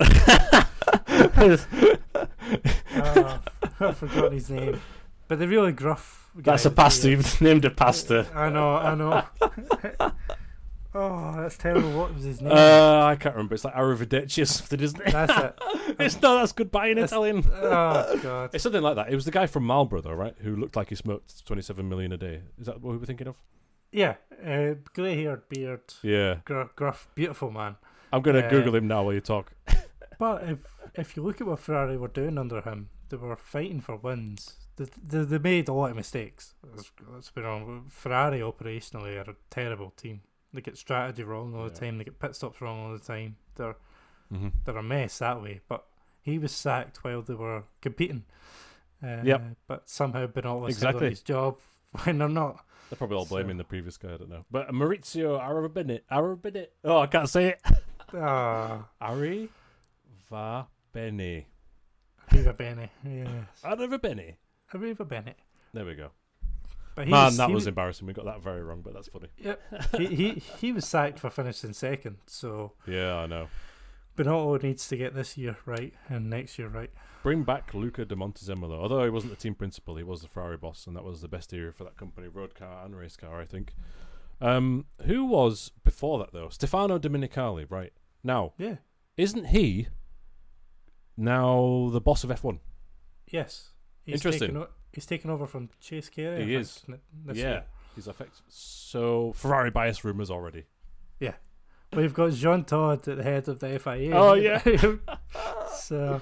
Although Domenicali comes from the Lamborghini road car company. I don't know if he came straight from that, but he has been doing that of late. So I don't think he's that biased. But you never know, do you? I do think it's shocking that the Jean Todt agreed to keep whatever they were doing with their engine the year before secret and came to a private deal with Ferrari. We don't know the details, do we? No. The rumours were that they found a way to either trick or bypass a fuel flow sensor so they were able to generate more power. But the fact that that's all been covered up in a secret agreement just stinks to me. Yeah. I feel it's one of those. I feel like take your pain for a year and then we'll let you get back to the front the year after. Yeah. Maybe they're allowed to turn up the wick again. Yeah, that's maybe this is maybe a punishment year. There was a deal done. We know there was a deal done. It seems strange that was done and kept private. If it wasn't dodgy, it would be public knowledge. Exactly. Is my thinking. That's my personal opinion. Don't come in at night and shoot me, please. No. But if you catch a member of your sport cheating, it's always published what they did.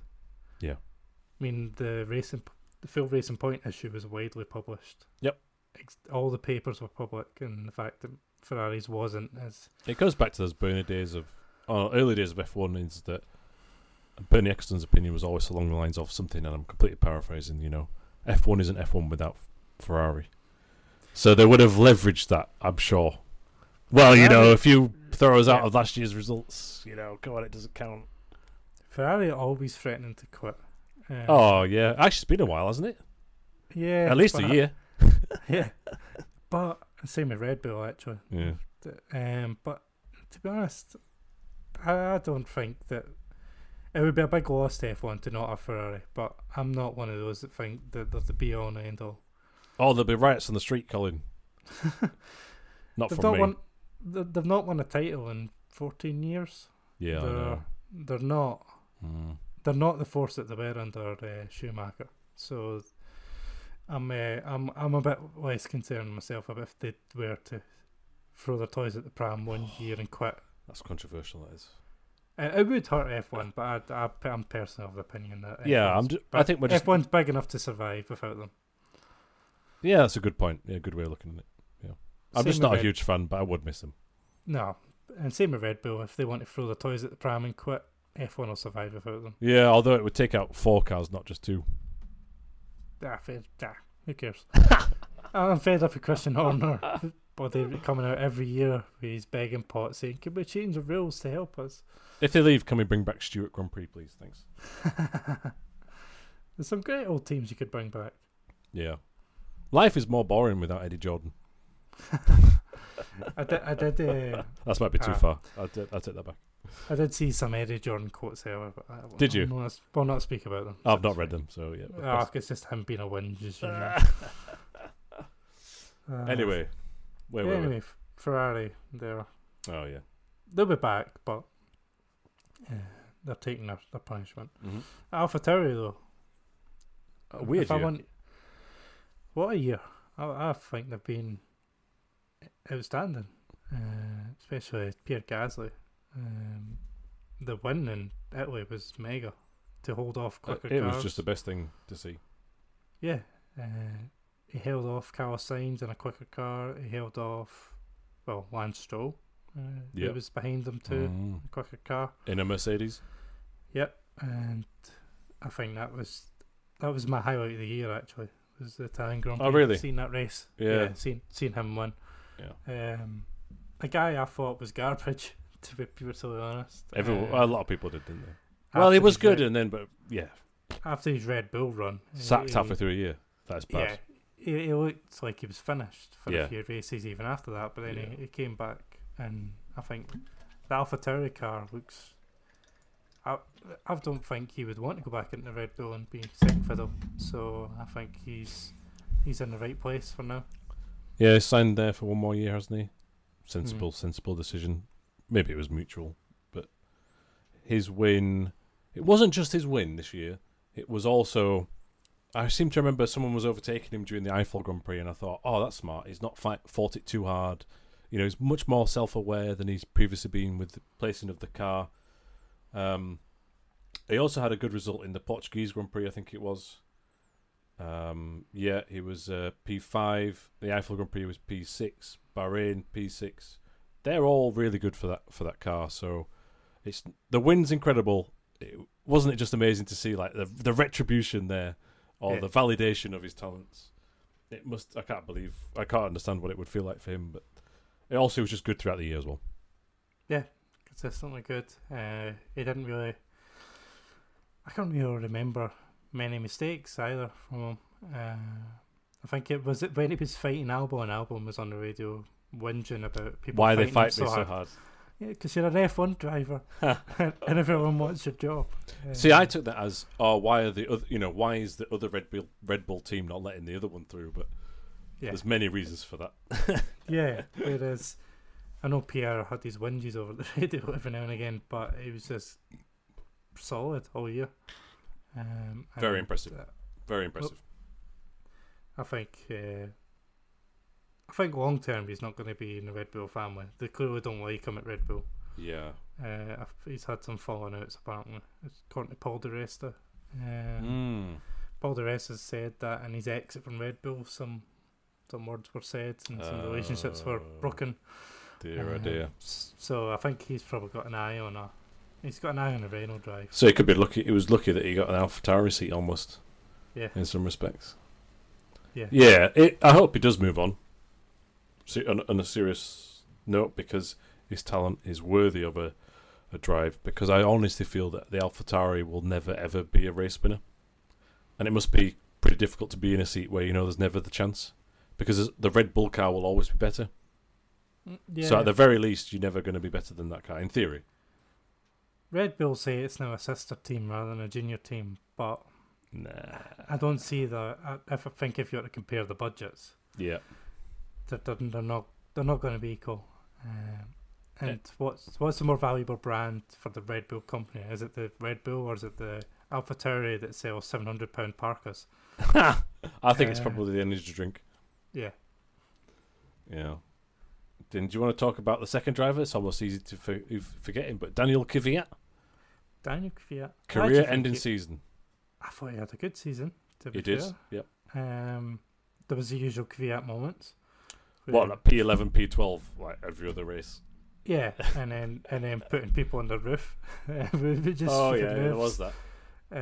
But I thought he was driving pretty well. I think the first race of the season he had brake problems, then he got some points. A bunch of Silverstone, which he thought was his fault. That was a big crash. Yeah. And then he got fourth in, was it Monza? Imola. No, Monza, Imola. I've watched that clip of him doing the safety car restart. I think it was a safety car restart about 4 or 5 times. Yeah. He comes out the last corner and he's got everything lined up, and you can see him pressing all the buttons, so he's like managing the energy. He's got enough battery boost built up. He positions it perfectly. He gets double slipstream. I mean, where's that driver been in the last 4 years? It was perfect. It was almost like he's ahead of Gasly in that race. So, right, I'm actually going to be able to do something now. So that was amazing. That was amazing. Leclerc, would they take on the outside? Yeah, then later in the lap he got Leclerc as well, which is just wow. That was a bright move. I know. So I do like Danny Kvyat. Me too. I think I tweeted during the season that it was a mistake for Red Bull to drop him, considering their troubles. But it wasn't, obviously, because they dropped him for Max Verstappen. But they've been set. I agree. I think it would have been good for him to finish that season way back when he was in the Red Bull and get Max in the next year. But then Max won straight away. I know, but just in their search for a second driver the past few years, if you look at the first season, he outscored Ricciardo.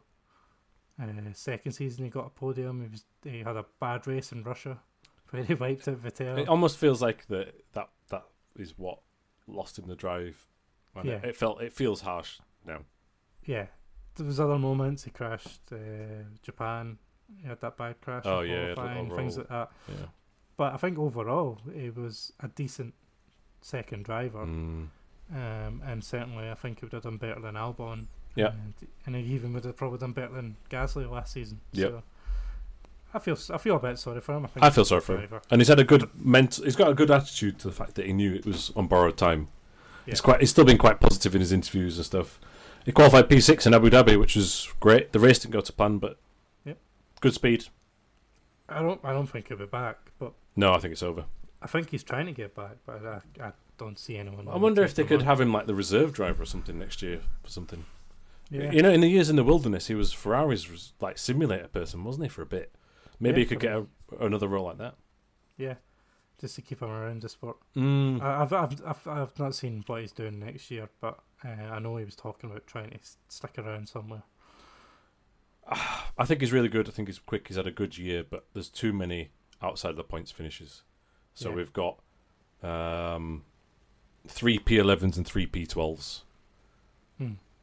They're fine. It's fine, isn't it? But you don't get points for that. No. So you can switch it on, but just not on a regular basis, and that's a shame. But he's going to be replaced by a new up-and-coming talent, so that's okay. At least it's not been Alonso in the seat instead or something. No.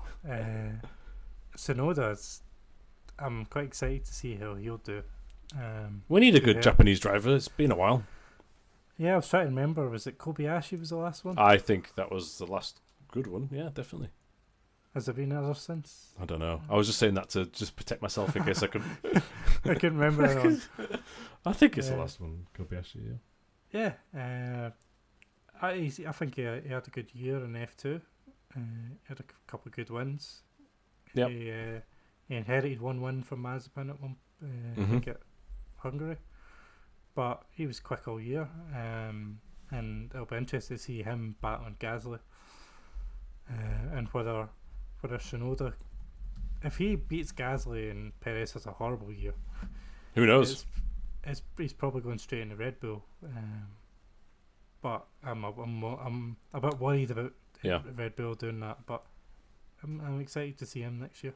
It'd be interesting. Part of me thinks maybe he should have had another year in F2, or I don't know. This is bad and ignorant on my part. If he's already done Super Formula in Japan. But I don't know. I think he's great and he's a good talent. maybe another year in junior formula might have helped him a bit better. I just don't want him to rush it. No, I mean, where did they finish in the championship? Was it 4th or 5th? I'm not sure. I was going to say P3, but Was it? you're probably more up to tune than me. Someone is listening to this going, "Oh my god!" Oh, no, what you're are you right. doing?" Yeah, but you're right. It was P3. Oh, okay. Yeah, you're well done. You pay more attention to me to have to. I don't know about that. But that was I didn't watch every F2 race this year. Mm. I watched. I think probably I watched about half of them. But when I did, he was always quite close to the front and doing quite well. But it's like a lot of good drivers in F2. Yeah, there is. I personally I I've said it before, I think, but I personally find it a little harder to see through the F2 sort of 2-race format, semi-reverse grid, DRS, different tyre compound, pit stop formula to see which are the true talents, for want of a better phrase. It's harder to tell because someone might have like a good tyre strategy or something, but actually the cream always does rise to the top. So I agree. There's some great drivers in there. Unfortunately, Dan Ticktum's one of them, but you know. Anyway. Dick Tantrum is his dub journey here. Yeah, that's great. There's a lot of drivers in F2 as well who are not so great off the track, and well, we'll come to one of those in a bit. yeah, we'll come to him later. Move on to Alfa. I wonder who you could be alluding to there, Colin. I know. I wonder who I'm talking about. Alfa Romeo, kind of a nothing season. Yeah, what is there anything to say to that other than Kimi Räikkönen qualified last, and I think more than once, and that's terrible. Yeah, Kimi Räikkönen wasn't very impressive. To be honest, I'm slightly surprised he stayed on and wanted to keep him on rather than take on another Ferrari junior driver with potentially some more money. Because they're paying. Kimi Räikkönen's not a cheap driver, and there is Ferrari-backed drivers in F2 that probably could have moved up. Yeah, I think a team that was damaged by the Ferrari engine. Yep. Not much more to say than that. The highlight was the video of Kimi driving Giovinazzi around the Nürburgring. I don't know if you've seen that in a road car. Yeah, that's the best thing of their season. My highlight was when Kimi was following Giovinazzi in Spa. Oh yeah, complaining on the video, couldn't go to him, and then as soon as Giovinazzi crashes, he's off. Yeah, I told you like the best. So I thought Giovinazzi did better this year than he did last year in a worse car. Yeah, I still wasn't massively impressed. It was good off the line, but really I've not really seen. Yeah, but the good off the line thing reminds me of, I think, well, maybe this is wrong because maybe Kimi was great off the line. I didn't notice it. Giovinazzi did. It was better than good off the line. He was good on lap 1. He was able to overtake stuff. But the Alphas are good off the line. They've got something. Remember the Hockenheim wet dry race? Was it last season or the season before? And they got disqualified for it because they're doing something funny with the start procedure. They've got some version of traction control somehow built in. Yeah. I remember I was listening to something today, and the Renault team back in the day used to have a crazy start.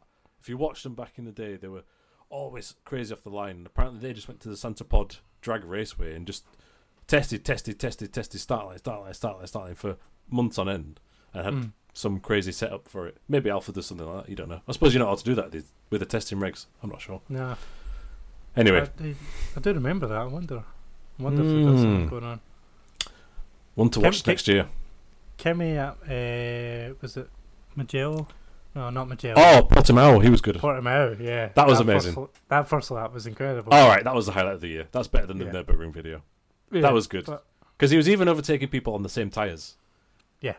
And it was just like, okay. So maybe that is enough to warrant a drive next year if you've got more power. I don't know. Yeah. I mean, I was expecting a Ferrari Junior, like, I don't know, Schwartzman or something to end up. Yeah, same. Obviously, quite happy with what I've got. Mm-hmm. Nothing more really to say about them. Nope, me neither. No. Lots to say about this one, though. Oh, good old Haas.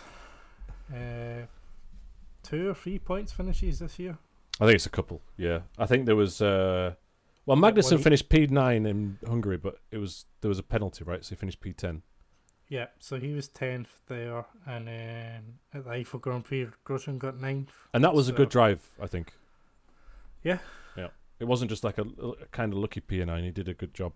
And also, he was really good at the Silverstone Grand Prix, one of the Silverstone Grand Prix, I thought. I know everyone was complaining and he moved late in the braking zones and stuff, but I don't know if you remember, he was out of... he sort of stayed out on the towel and he did really well, though, to keep up in that car. He actually kept up. I know it was in a DRS train, but he did it. Anyway, carry on. Sorry. Yeah. On the flip side... I think I said earlier on the podcast, he's driving like a man who knows he doesn't have a job next year. You did say that, yeah. He obviously didn't really care anymore. Again, that teams went backwards a lot, and I don't put that down to just the Ferrari engine, because they struggled massively last year, and they struggled massively again this year. Yep. They stopped development a couple of races in. As I said, we've got this one wrong as well, and gave up. So I think the car they used in Abu Dhabi was the same car they used pre-season, right? The same spec. Well, that's a disaster, isn't it? Yeah. And it would at one point this year that they were going to be gone. Yeah, so big cash flow issues, apparently, so the rumour goes. And so obviously they're writing off the car as a bad one, but they probably couldn't afford to do updates as well, maybe. No. Who knows? Big shame. They've for got some money for next year, though, apparently. They do. I'm surprised they're still on the grid, to be honest, because they're not. They started well, and then every year they've went backwards. And they've kept the same management. They've kept the same structure. They've kept the same team members. They're not really seem to be doing anything to try to turn it around. It's weird. Except from taking a lot of Russian money next year. Yeah, I mean, Gene Haas is wealthy, and his Haas Engineering Company is very wealthy, but I think he wants to run the F1 team, kind of rightly so, as just like a business in its own right. He's clearly not wanted to put his own or his business's funds into it.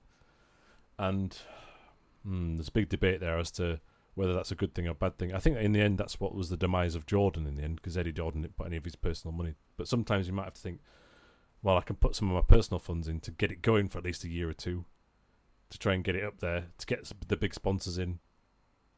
But obviously that's not the decision that's been made. Yeah, I can understand why they doesn't want to put his money in, but it just seems like on and off track, all the decisions they make are wrong. you had the whole Rich Energy saga last season. Oh, yeah, God. And it just doesn't seem like a team that's got their stuff together. And I'm worried that they'll be gone pretty soon. I know they've committed, but that commitment is really, it's not worth the paper it's written on, really. Yeah, it depends on we mentioned, this is a 2020 season review podcast. I think we mentioned 2022 more than 2020 in a way, but that's my fault. But it'd be interesting to see if they commit to that year.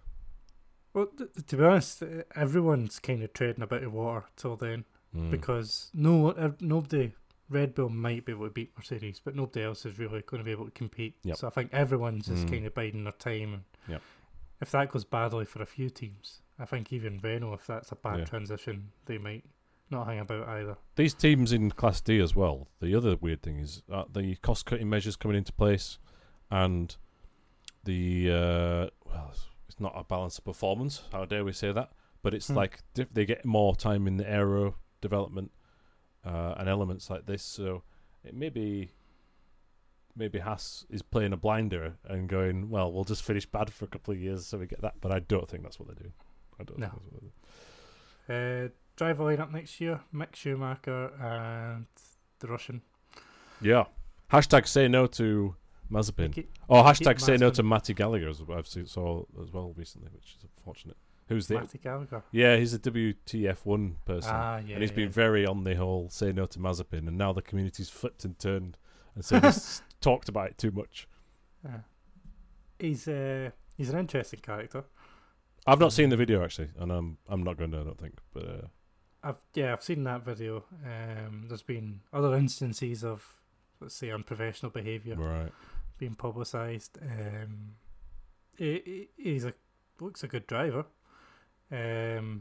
He's got a super license, so there you go. I thought I think it was Hungary won, but then lost at post-race penalty to Shinoda. So he is a good driver. He won a couple It's of just- F2 races this year, finished P5. It's just he's another pay driver with a rich Russian oil money coming in behind him from his dad, which automatically taints him. And then his public misdemeanors haven't helped him. No, they haven't. So I don't think he's coming into F1 with many fans.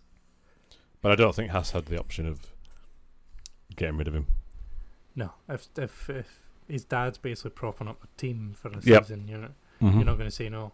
Yep. Mick Schumacher though, I'm excited to. Yes, see let's talk in about F1. that instead. Well, but his first little run in F2 didn't go exactly very well, but then this season he just seemed to take a massive step forward after the first few races. He was always there or thereabouts, wasn't he? Yeah. So I'm very much looking forward to it. It's a bit weird that he's in the Haas and not the Alpha. Going back to our conversation about Kimi or Giovinazzi, you could maybe say that might be the team to have a bit more potential at the minute. But Yep. It's marginal. So yeah, there's a Schumacher back in F1. Happy days. If he goes well, there's probably going to be a Ferrari seat in 2 years waiting for him as well. There we go. That's the big end game, isn't it? Yeah. If he goes well in 2 years and Yeah. Ferrari have the option of Carlos Sainz or Schumacher, I think we all know what they're going to pick. Yeah. I mean, I hope for Sainz's what am I trying to say? Sainz is sick. He's sick. There we go. Sick. Sainz is sick. He does well because he's got a replacement lined up already there. And probably Schumacher, it's going to be weird with Schumacher because he's going to be not able to learn from a teammate. No. But then, is there a lower bar to, if he finishes next to last all the time, but last is Mazepin, then he's Yeah. having a good year, isn't he? Exactly. So there's no Yeah. pressure, but I probably, to really see if he's any good or not, you needed to be in a team where there's an established driver. Yeah, that's why I thought it was strange that Alpha stuck with Giovinazzi. Because Giovinazzi's clearly not going to get a Ferrari drive now. No, so the it Ferrari seems- dream is gone. Yeah, so it seems strange that they've kept him in the Ferrari program and put Schumacher in Haas. Schumacher in a more a team that's struggling probably slightly more than Alpha, because you don't hear about Alpha or Sauber about to die every 10 minutes. You don't hear about those problems, even though their car wasn't good this year. You're not hearing Yeah. the same drama and trouble that Haas seem to have. Yeah, and although the Alpha Sauber relationship interesting, because the Alfa Romeo deal to sponsor the team and rebrand the team was by Sergio Marchionne, the boss of Fiat Chrysler Automobiles at the time. He's since deceased. The company is merging with PSA, the French automotive group, and the Alfa Romeo brand isn't selling very many cars. So I know it's locked in for 21, but it's not certain. So Sauber might return, I reckon, at some point. We'll see. Yeah. How about that? That's another one. For What the theory, cars do Alpha make? They've got the Giulia, yeah, they've got the big Stelvio. That's it. Stelvio. Is that it? And in America, you can still buy the 4C, I think. Mm. But you can't get that in Europe anymore. And the Giulietta is like 10 years old, 9 years old. Yeah. I think they just keep making it till no one buys it and then they'll just stop. I think they've got an SUV coming this year, which is based on the Jeep Renegade, which isn't very good. That's already 6-7 years old anyway. But now they've merged with PSA, which is Peugeot, Citroën, Opel, and Vauxhall. And in effect, that company, there is only one CEO, and he's the guy from Tavares from the French company. So in effect, it's a takeover. And I think they'll cull a load of brands that aren't selling very well. And I hope it's not Alpha there, but it could be. So we'll see how that changes. There's big politics going on there in the road car division, just like there is with the Renault and Alpine move, and just like there is with the Aston Martin Mercedes. So there's actually a couple of big F1 teams where the futures aren't very clear, I think, because of the road car involvement. Oh, well. Anyway, Haas. We have not talked about Grosjean's crash yet. No. Yeah. Spectacular. Yeah. To be totally honest with you, when I was watching it live, when I seen the fireball, I thought that was dead. Yep. And when the cameras wouldn't cut back to it for... It was probably about, 2 or 3 minutes till they cut back to seeing him in the medical car. Never a good sign. Oh, well, then when they saw him in the medical car, great. But when they don't cut back, it's never a good sign. But they don't come back for so long, you're thinking, oh, God, how bad is this? Yeah. And he's a very lucky boy. Mm. The halo saved his life, Yep. but also almost trapped him in a burning car. So Yeah, difficult one, that. Well, it definitely did save his life, because I think that's it. But then it makes it difficult to get out. Yeah, so the fear about Halo was proven, whereas it took him 30 seconds to get out, and he was very lucky that the barrier wasn't sitting over his Halo an inch over. Yeah, so because there wouldn't have been a gap to get out. Yeah, but it saved his life from the impact. Yeah. So yeah, and I also think what made it difficult for him to get out was the big, the bit of like big foam that goes around like the back of them, and then to the left and right, it's like a what you call it, like a shoulder or something. It affects their visibility quite badly. I've just hit my mic. Sorry if you can hear that. Then they normally have to sort of undo that and flip it over, but I don't think he could do it right. So you had to sort of clamber through it. Then you've got your hands device, which is restricting which way you can look left and right. But again, the hands had a part to play in saving his life, because the high G of that impact, the speed, was it 170 miles an hour or something? You know, the net movement without that would have been extremely severe, and then the halo with it on the head. So yeah, it's incredible as well. But let's not hope anyone. I don't think they will, but can't rest on your laurels. There's always improvement.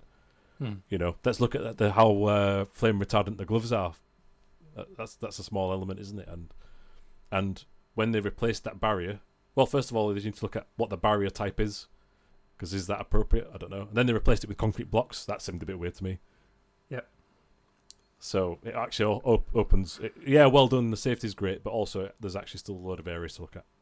Yeah, because they upped the fire resistance rating of the suits, but not the gloves. And then... It seems odd. It does seem very weird.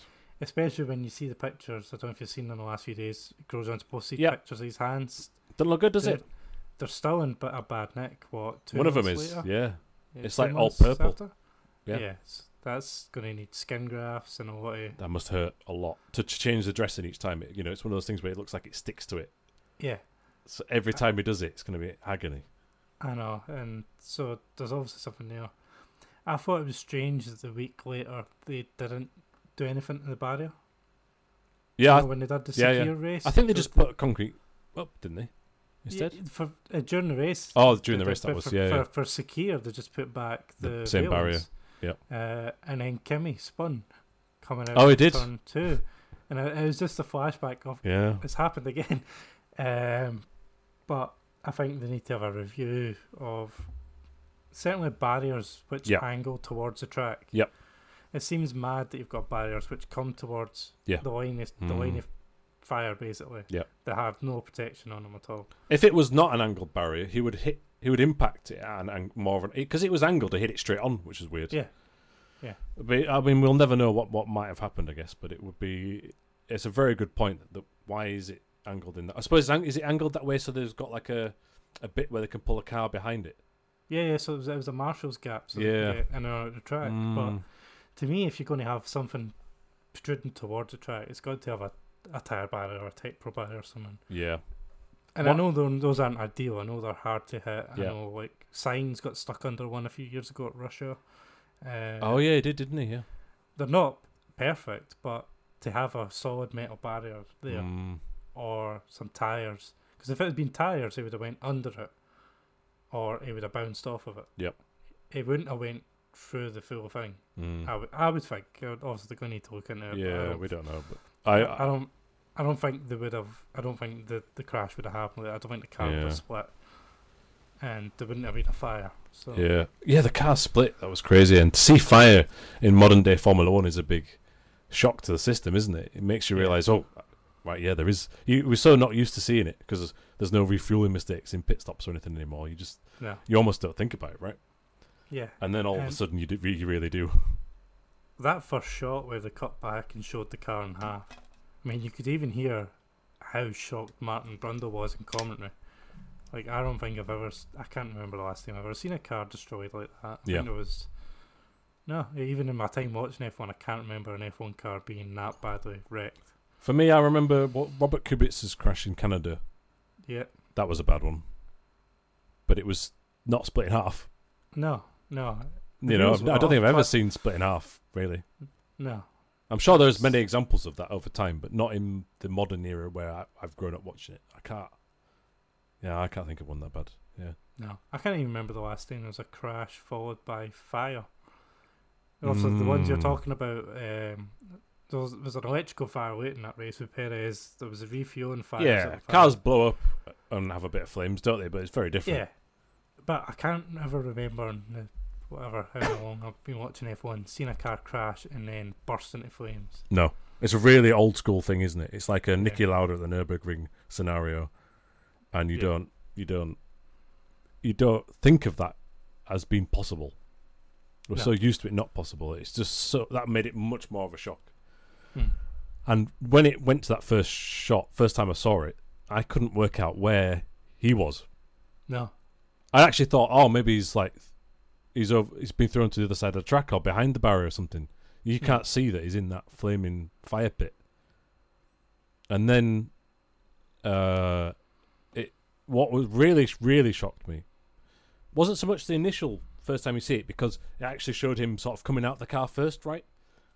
But it was the shot when the flames had stopped going down of the car stuck in the barrier. That was horrifying, because it was another level, and it was just oh my god, he's come out of that. Yeah, you see the picture of just a mangled wreck with a car sitting half on its side. Not even a car. It's just a hole where someone was. Yeah. Yeah.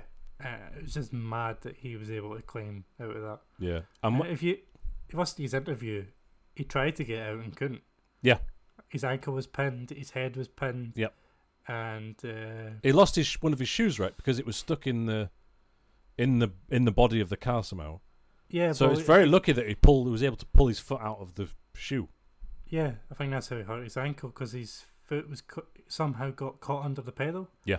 Which I think it was the Haas one that showed you earlier in the season or the season before. Right. And it's like a flat plate where the pedals are. Okay. So the fact that somehow that deformed his foot went under it seems mad. And he didn't take the steering wheel out because the steering column had collapsed. Yeah. So the steering wheel's like somewhere, like, I don't know, down where his legs are or something. Yeah. And the steering wheel's gone. It's just not there. You can't see it anyway, can you? Yeah. And it sounds horrific. The fact that I suppose your normal instinct in a normal crash for F1 is if you can't get out, you wait for the safety crew, right? So he's sat there waiting for a bit, and also, you know, not unconscious, but like, you know, I've just had an accident. You know, your brain's not thinking straight. And then to have the impetus of, actually, no, I can't sit here because I'm on fire. And then he tried once, but he couldn't get out because of the angle as well, right? So to go again as well. It's just amazing human instinct sometimes, isn't it? That he was able to pull himself out. I just thought, wow, very incredible. We're very lucky that he's still around, basically. Yeah, there's a lot of things that happened in that situation which were pure luck. Yeah. Like the fact he wasn't knocked out. Yep. Or delirious at any point. Yep. And he could have just been sat there, and that was the end of it. Yeah, in fact, there wasn't any broken bones that stopped him moving. Yeah. There wasn't. I mean, there was... Yeah, exactly. Could have had all sorts of injuries. Yeah, because what was it, like 50-something G? Ridiculous impact. amounts. Yeah. That would have knocked normal people out, I'm sure. Yeah, and the fact that the barrier stopped where it did over his cockpit, so he had just enough room. Yep. If that's half an inch over, he's not getting out of there. And most of the flames are sort of going around him. Yeah. Well, maybe not in the initial blast, they're all going all over. He's engulfed in them, right? But just as he's trying to get out, they're just sort of around him. And the main big fire extinguisher that came in wasn't the guy near the accident. He actually ran across the track.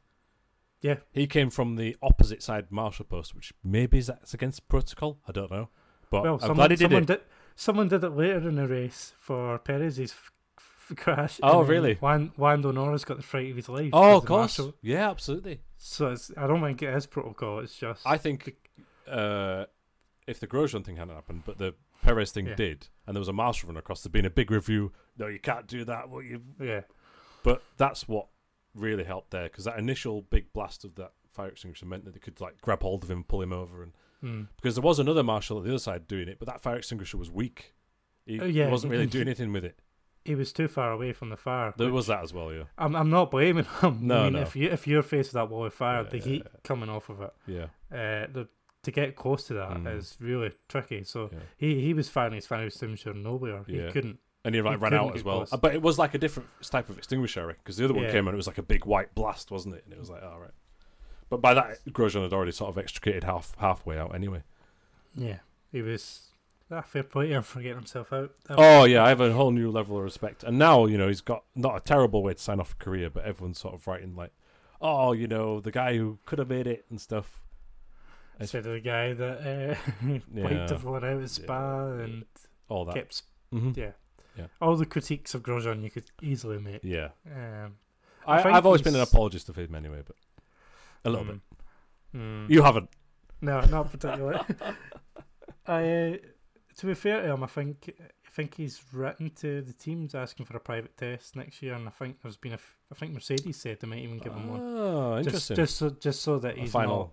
Yeah, he's You need to final get back fighting on the cars and horse to mentally recover as well a bit. Like right, I've driven an F1 car without being in a fireball now, so I can Yeah. maybe get on with my career in some other form of racing or something.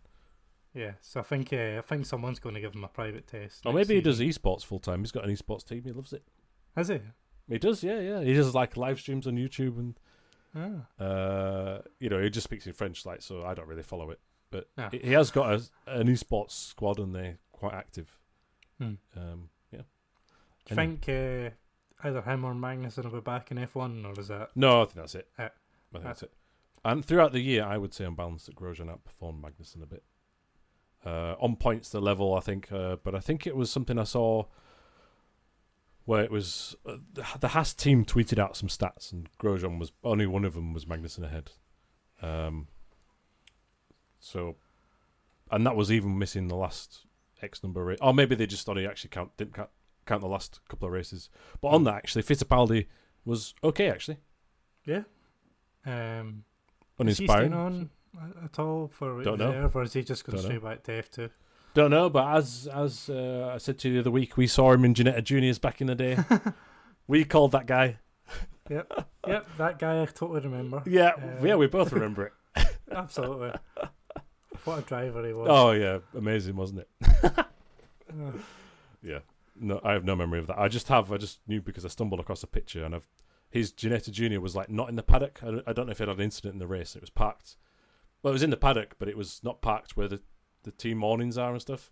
And I just saw the name on the side. Oh, Fittipaldi! I'll take a picture of that. Wow. I do actually remember some of the junior races. They were exciting because they were stupid. Yeah. Like that no kill event. It was like every lap, everyone had the exact same crash at the hairpin. And it's like, come on, boys, somebody learn here. We got a team left. I've almost forgotten about them. Do we have to? Yeah, a little bit. Let's do a minute. Williams Mercedes, 0 points. Boo.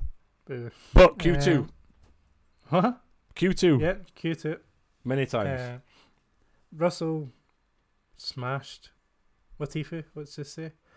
Although Latifi did have a couple of 11th places. I'm just looking at Yep. Yeah. 3 11th places. Oh. So And Latifi out-qualified his teammate once. he did. It wasn't Russell in the car, but... No, it was Jack Aitken. But I'm just... I think, actually, over the races, Latifi was doing better than George. But... Maybe I on don't- paper, but it's because a lot of the time George was starting higher up the grid and had Yeah. ambitions of points, so was trying extra hard to get that. And then sometimes, he slipped back. The strategy wasn't ideal for where they were because they were trying to get points at the time. There's all sorts you could look into that. Yeah. But I don't mind I- Latifi. I wouldn't say I was ever impressed with him. Watching him during the No, season. no. It was his first year, so kind of give him a little pass, but... But he's a Canadian with money and humility. He seems to be He's quite a- a nice person. Yeah, he's a nice guy. I do, Yeah. to be fair, I do quite like him. So therefore, for he's his already better interviews. than the other Canadian. Yep. I agreed. He's not got a smarmy little face. No. He knows he's realistic, basically. Yeah. But I'm hoping he does well next year. But Me too. in terms of on track, I wasn't ever impressed Yeah. with him at all. Yep. Jack Aitken, I thought, did reasonably well. The Yeah, one race, apart from crashing and causing the Mercedes pit stop blunder. it helped the world, that did. So it was a service he provided that race. It gave us an entertaining race. So cheers, Jack. It gave us. Did he continue in that race, though? Did he get a new nose and was all right, though? Yeah, it was fine. So, you can forgive a rookie for some errors like that. I think he did all right, yeah. Yeah, I feel sorry for him, especially at Abu Dhabi when Hamilton came Yeah, back, you see. that was his chance to have a Another second go. crack, and then. But Yeah. I think he's still going back to F2 next year, if I'm right. I'm not sure. Okay. I've not looked into it. I do apologise. Because he was having a tough season. Manor, if he's listening, or Nick Saunders, he'll be like shouting at his podcast listening device. Although if he's listening during work, he won't be shouting at all because he'll get told off. He'd look like a madman. But yeah. These absolute morons. But I thought he did pretty well in qualifying and the race. I thought he did reasonable apart from that crash. Yep. But I don't know about you. Well, obviously Williams have been sold, so they're not actually Williams. That's the biggest anymore. news for Williams this year. But I don't know about you, but I just find it hard to care anymore. Well, now that the actual Williams aren't involved. No, it's just I feel like it's been season after season of backward steps, and I'm at the point where I've not really got too much hope for them getting back towards the front. You've overlooked the amazing fact, which I can't remember and I should research before I say it, but I'm going to go for it anyway. In that now they've got a deal for the Mercedes gearbox. Yep. And it staggered me that they didn't have that already, really. No, I think they developed their own, didn't? Yeah, and they used an aluminium casing. I think everybody else in the field was on carbon fibre, and now they're going to switch across. So there's reasons to be optimistic, but let's not expect miracles. But I just worry that if Ferrari's engine is actually improved, the Williams will fall back a bit again. Yeah, I think they'll get closer to the midfield just on their pure performance. But as you say, everyone else is going to improve. Well, maybe.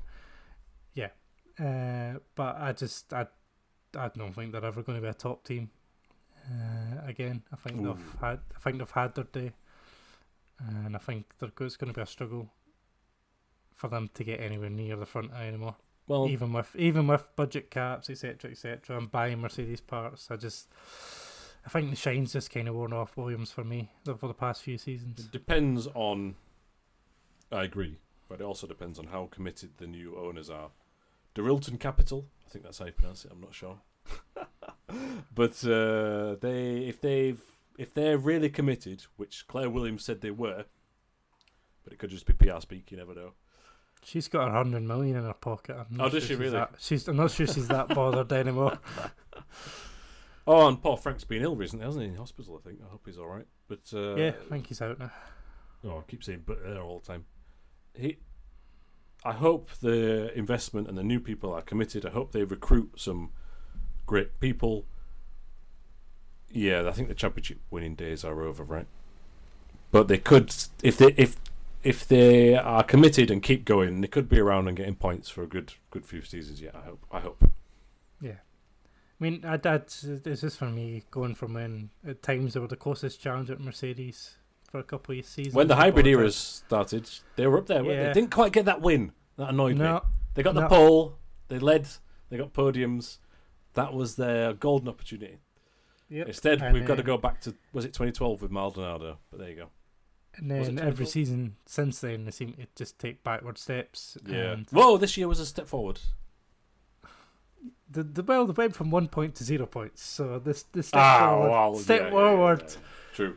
The step forward. And they don't have the world's greatest driver in Robert Kubica in the car either, as the people in the forums will keep telling me. That's true.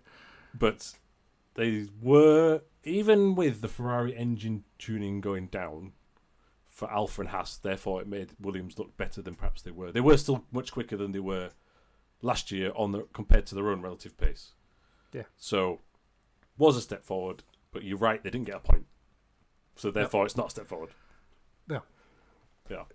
It's half a step. Yeah. I hope they do well, and I don't want them to die. I don't want them to. No, I don't. I'd like to see them get back to the front. Me too. I don't see it anymore. The plucky underdog. that's now owned by a massive investment firm. Yeah, so they're not really are they anymore. No. Yeah. Also, what if they have Bottas in? Oh, I can say next season now because isn't this season? Next season, what if Russell and Bottas swap? Do you think that would happen? Or do you think Bottas will retire and go rallying? Because he just competed in a rally this last weekend, actually. Did he? Yep, in I think it's called the Arctic Rally. And weirdly, they're going to kind of run that rally again, but with the stages reversed, I think, for the second round of the WRC because of COVID-related reasons and stuff. And I think he's down to compete in that as well. Could be wrong. So maybe. So, you know, he's doing a bit of Raikkonen. Yeah. As long as he doesn't do a bit of Kubica, he'll be fine.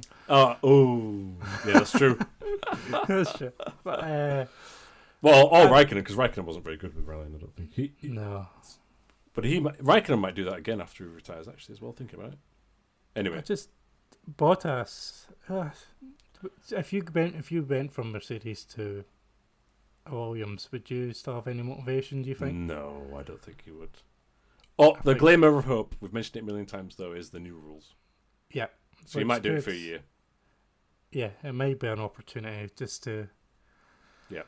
One last push. I'm holding out hope for the 2022 rules that will close up the field, but yeah. I know realistically the size of Mercedes and the huge investment and the number of people they've got and the resources. Yeah. And even with budget caps, their car will be 90% designed already. Yeah, they probably already finished it, right? Yeah, with all the finances. Well, remember the cars were due this year. Oh, yeah, of course they were. Good point. They have finished it. The car probably will be finished for the majority of the grid. They'll have done the bulk of the work. Yeah. So I do think it's a hope, but I'm trying to keep optimistic. Yeah. So we kind of started by talking about Bottas, and we've kind of ended by talking about Bottas, and we've talked probably more about 2022 than 2020. But in the end, I thought good season, well done for getting it done, and I loved probably more than anything actually the integration of these new or old tracks. Absolutely. What was your? Give me a rundown of your new tracks. Portimao number one for me. Well, we had Mugello, Portimao, Nürburgring, Turkey, Imola, and Turkey. Yeah. So my favourite track of all of them is Sochi. Sakir. Oh yeah. Obviously. Hey, Sakir wasn't as bad as it should be, right? Sakir I preferred over the normal track. Yeah. To be fair, I would rather see that come back. But what was your thoughts on the other tracks that came? Portimao for me is a track where even if nothing happens in the race, it would be amazing to see the cars drive around it. Yeah. So that's number one for me. And the second, and the same reason exactly, is Mugello, but the race was stop-start weirdness, but I don't think it's a good track to race on if there wasn't any incidents. But it was still really enjoyable to see them go through. There's like a right-left sequence, which in every other formula in the world is a brake down a gear, and F1 was completely flat, and that was just unbelievable. I could just watch a car go around there and practice on board, and I'm done. What about you? I actually really enjoyed the Nürburgring. Oh, that was good. Yeah. Surprisingly, I was a bit cautious about it, but Me too. I actually really enjoyed it. Yeah. I enjoyed Portimao. Mugello, I think, I'm going to say 2022 again. I think all these tracks get better in 2022. Yeah. Imola, I was most excited about coming back. Right. And the actual race for Imola wasn't brilliant until the safety car. No, it was a bit meh. Yeah, and it's back now this year. Yeah, because of Adelaide being cancelled, right? Melbourne. Oh, yeah. Do you know, I said it earlier in the podcast as well. Adelaide is what it used to be before Melbourne, right? Every round like 20, 30 years. Yeah. Oh, my God. Melbourne's delayed, and I think Bring back Adelaide and Jordan. Sorry. China is postponed, but I think cancelled. Imola's back, and it looks like Portimao might be coming back. What would that be in place of? The China race, allegedly. Okay. Yeah, that's good. So I get anything in 2022 when the cars can fall closer, theoretically, these tracks all become much better. Yeah. But probably I would agree with Portimao. I really liked that one. There needs to be more of a balance between great tracks and tracks that pay a lot of money. Now, it is a business, Mm-hmm. but this season has proven you can balance them a bit better. Yep. So, let's hope that continues. I was a bit disappointed when they initially revealed the 2021 calendar, because I thought, all these interesting tracks have disappeared. But Yeah, Emila's it's coming back back, to normal. so Yeah. and potentially Portugal, so that'll be interesting. I'm a little bit. I thought maybe. I know I didn't. I wasn't. I don't know what the contract status was, but I thought Hockenheim was. I was rumored to come back, but there's still no sign of that. No. Which, to be fair, I don't like that track in the dry. Anyway, I think Yeah, same. it's pretty boring in the dry. It's exciting when it rains. Yeah, but- because then they go on the drag strip and have a crash. exactly. Or Vettel just decides to bin it on his own. But yeah, next season's is back to normal, and that's it's exciting because there's good tracks coming back, like Canada, Japan. Yeah, of course. Yep. But then you've got the return of some not very good tracks. You know, we've still got Spain, which is a awful. Yeah, track, I think. that is one where the please change that. I mean, I'll take any other track in Spain, although they're probably not suitable for F1. But No, I mean, I'm just looking for the Alonso's back on the grid now, so you're not going to get rid of it though. No, Paul Ricard's back. I'm not excited for that. Zandvoort's same. making its debut. Oh, yes, that might be interesting. Well, no, it might be interesting in practice. Yeah, again, I don't think it'll be a great racetrack. No. Oh my god, can you imagine how orange the crowd will be? Oh, there won't be any crowd, thank goodness. Well, September, so you never know. We might be back to normal by September. I think one of the directors of the race actually said they won't host it unless there's fans. So Yeah. I wonder if that's one that might be a. Well, don't want to talk about it TBC. too much. This is an F1 podcast, but the British Touring Car season's been delayed, Mm. and I reckon that's. Well, I think it's even said we've even discussed it. I think in DMs that it's probably because they don't want to start it unless they're all hospitality and some fans. Yeah. And it's probably going to be the same for a lot of these business cases of these tracks. So it should still change yet. That's a good point. Yeah, I think most of this. Not to get too COVID, but our vaccine rollout seems to be going pretty well, and continental Europe doesn't. I think the likes of Germany are starting to get better, but France is having a terrible time. Yep. I think Spain and Italy are not doing too good. We are all adults here are supposed to be vaccinated by September, so Holy moly!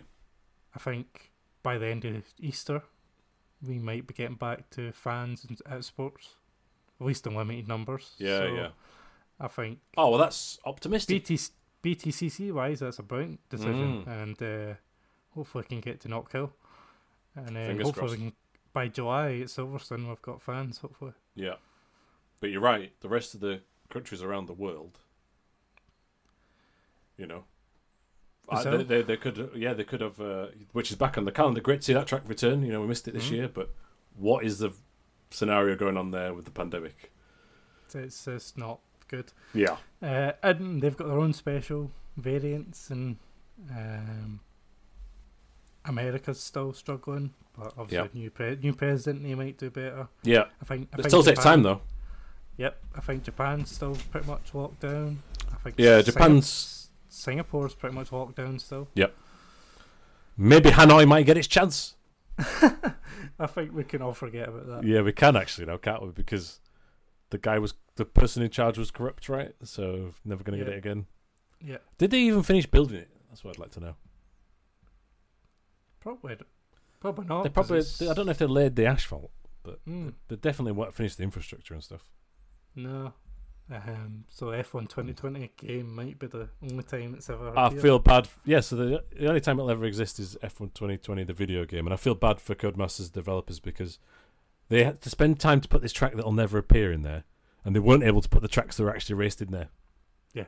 Interesting though. I wonder if they're able to get Imola in for the next one. Don't need to. It's on the official calendar. Yeah, but last minute Yeah. change. You know, Yeah, well, when's the new game out? I don't know. Midsummer, normally. Yeah, midsummer, yeah, something like that. Come on, you're the. I know. basically the Yeah, I expert know. now. I can't remember when it came out. You're the professional. I know they had. It would be very, very difficult to develop it because just as an F1 game tangent, they're in the process of being bought out at the minute. Mm. And there's COVID, so they won't be able to go visit the track potentially to take pictures of it and stuff like this. I don't know if it seems like they don't do that anyway at the minute. Based on I don't think they do. yeah, but that's there's potential COVID related things. I mean, they won't be able to get that in. I hope they can. They'll have the assets from 2013. Well, they've just used that. They're using the same game engine. Yeah. So they'll be able to build something, and they're going to have to if it's on the official calendar. Well, hopefully they can focus on Imola, and if there's any other changes, they can cry force majeure, can't they, and be all right with it. Yeah. And Saudi Arabia, of course, making its debut. Oh, that's another track they're going to have to make. That no one's seen. I don't really care for that. Yeah, I'm not. All sorts of political reasons there as well. Though it's a bit weird. Yeah, I mean, they just jail distance up with the thousands and murder journalists, and they do what to journalists? They murder. There's been a murder. So yeah, I'm not. Yeah, it's skeptical.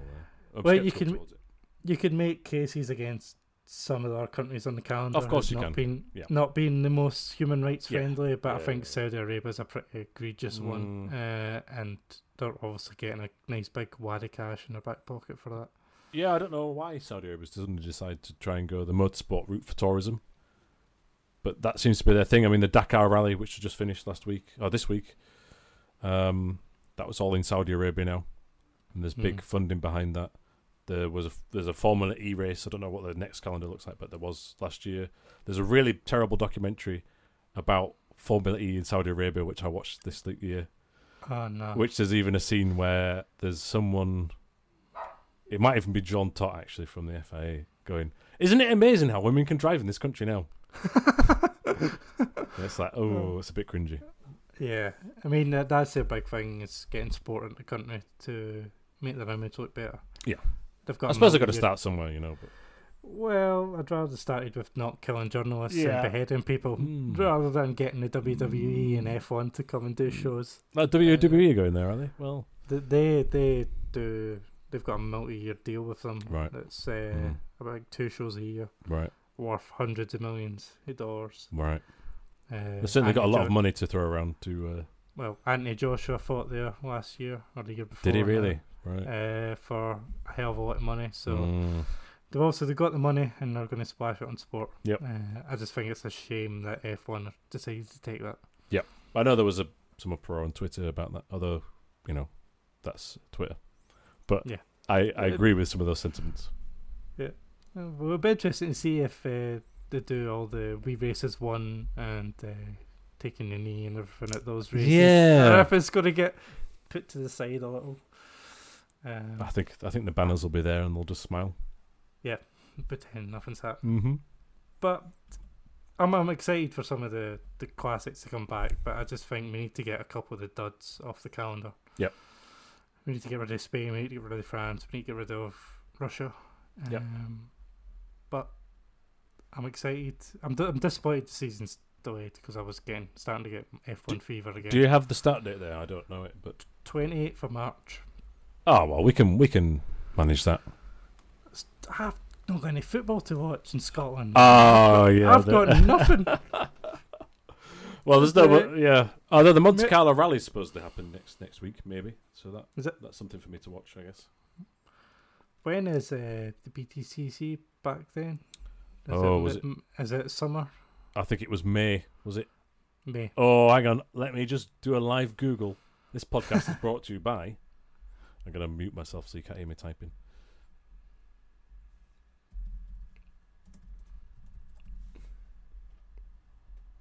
I should probably fill in this gap with some interest. I was just going to say that. I know you don't edit it much, but you might want to edit that bit out. No, I hope people use Overcast and then have like the silent skip feature enabled. Yeah, I use Pocket Cast and it does the same thing. Yeah, well, the website here says April, but that seems like the old date, doesn't it? Yeah, don't ever rely on the BTCC website. God. Thanks for historic our website. It gets updated once a year. Right, I'm going to go to the news story. I like how it doesn't have HTTPS, so it still says not secure when you go on it. It's like, come on, welcome to 3 years ago. Oh, right, yeah, May. I should have just said May, and it would have been fine. 8th of May. 8th of May. Thruxton it starts with, though. Ooh. Nice little mixed up calendar there. Yep. Anyway, we probably should do a separate podcast about British Touring, because we've gone on quite a while about Formula 1 2020. Yep. The highlight of this podcast was definitely that white space, white noise there. That was special. That was my hangover kicking in. And, just Nice. Just stop. So yeah, that was F1 2020. Oh, was it F1 2022? The preview. Exactly. Who knows? We both skipped the coming season preview and just went straight to the We're just season gagging preview. for 2022. I want to see a title fight. Yeah, of course. Watching back the early 2010s, where there was title fights, makes me want it more. So yep. I'm hoping next year we'll have it, and I'm hoping this year actually that Red Bull can put up a proper fight. Yeah, fingers crossed for that. We'll wait and see for testing, I think, end of February. Yep, something like that probably.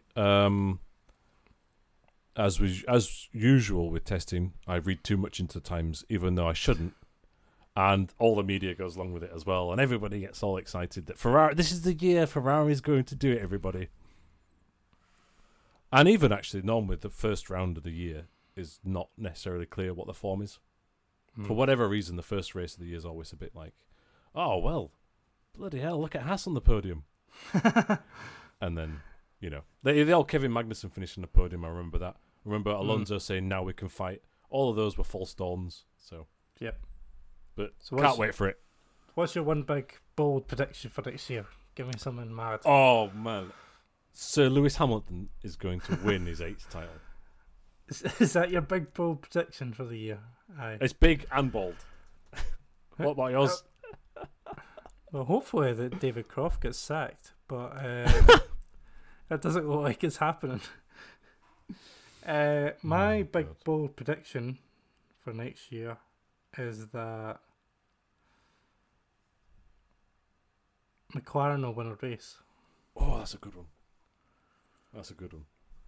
All right, I probably should think of a proper one then, but that's good. I'm just thinking that the tracks that we've got this year, we're back at like Monaco and the other street one I've forgotten that I always crash on at the castle. Oh, Azerbaijan. Yeah. Azerbaijan. Yeah. I'm just thinking of all those kind of tracks where chaos can happen. Yeah, good point. All right, I'm going to say that Charles Leclerc has a mathematical chance of winning the title within the last 5 races. The last 5 races? Yeah. So he needs to be within 130 points? Something like this. I can't do the maths. So within 130 points by the last 5 races? Yeah. That wasn't very big or bold, was it? It's too obscure. Well, the point being, really, that he's won a race and finished on the podium. Let's say that. Well, I'll take a note of these and we'll check. Okay. Let's hope you lose that piece of paper. Yeah, we'll check. So by the Mexican Grand Prix, he's still got a chance. Yeah. I'm keen for that. Let's see how we get on next year then. Right. McLaren to win a race and Leclerc to do something. Yeah, we're quite to stop here there. Alright. So, I think that'll wrap up our 2020 review. We'll be back in March now. Sad face for the Bahrain Grand Prix starting. The real track, not the fun mad track. Oh, I know. But I'm excited to get it back. We might do something after testing, but if not, we'll be back at the end of March. Yep. Sounds good. Thanks, Tom, for jumping on. Thank you very much. Yeah, pleasure. We've kept it brief this time. Exactly. I was aiming for an hour, and I have no idea what we're at. So. Like recording saying 2 hours and 28 minutes. Oh, dear. Well, it gives you something to listen to for like half a shift at work. So we provide you with... We're helping you out in lockdown. Yeah, we give you quantity here. Yeah. But not the quality. Maybe not the quality, but we give you quantity. All right. So, all right, thanks, Tom. Cheers. And Thank you very much. See you again in March. All right. Bye. See you then. Bye.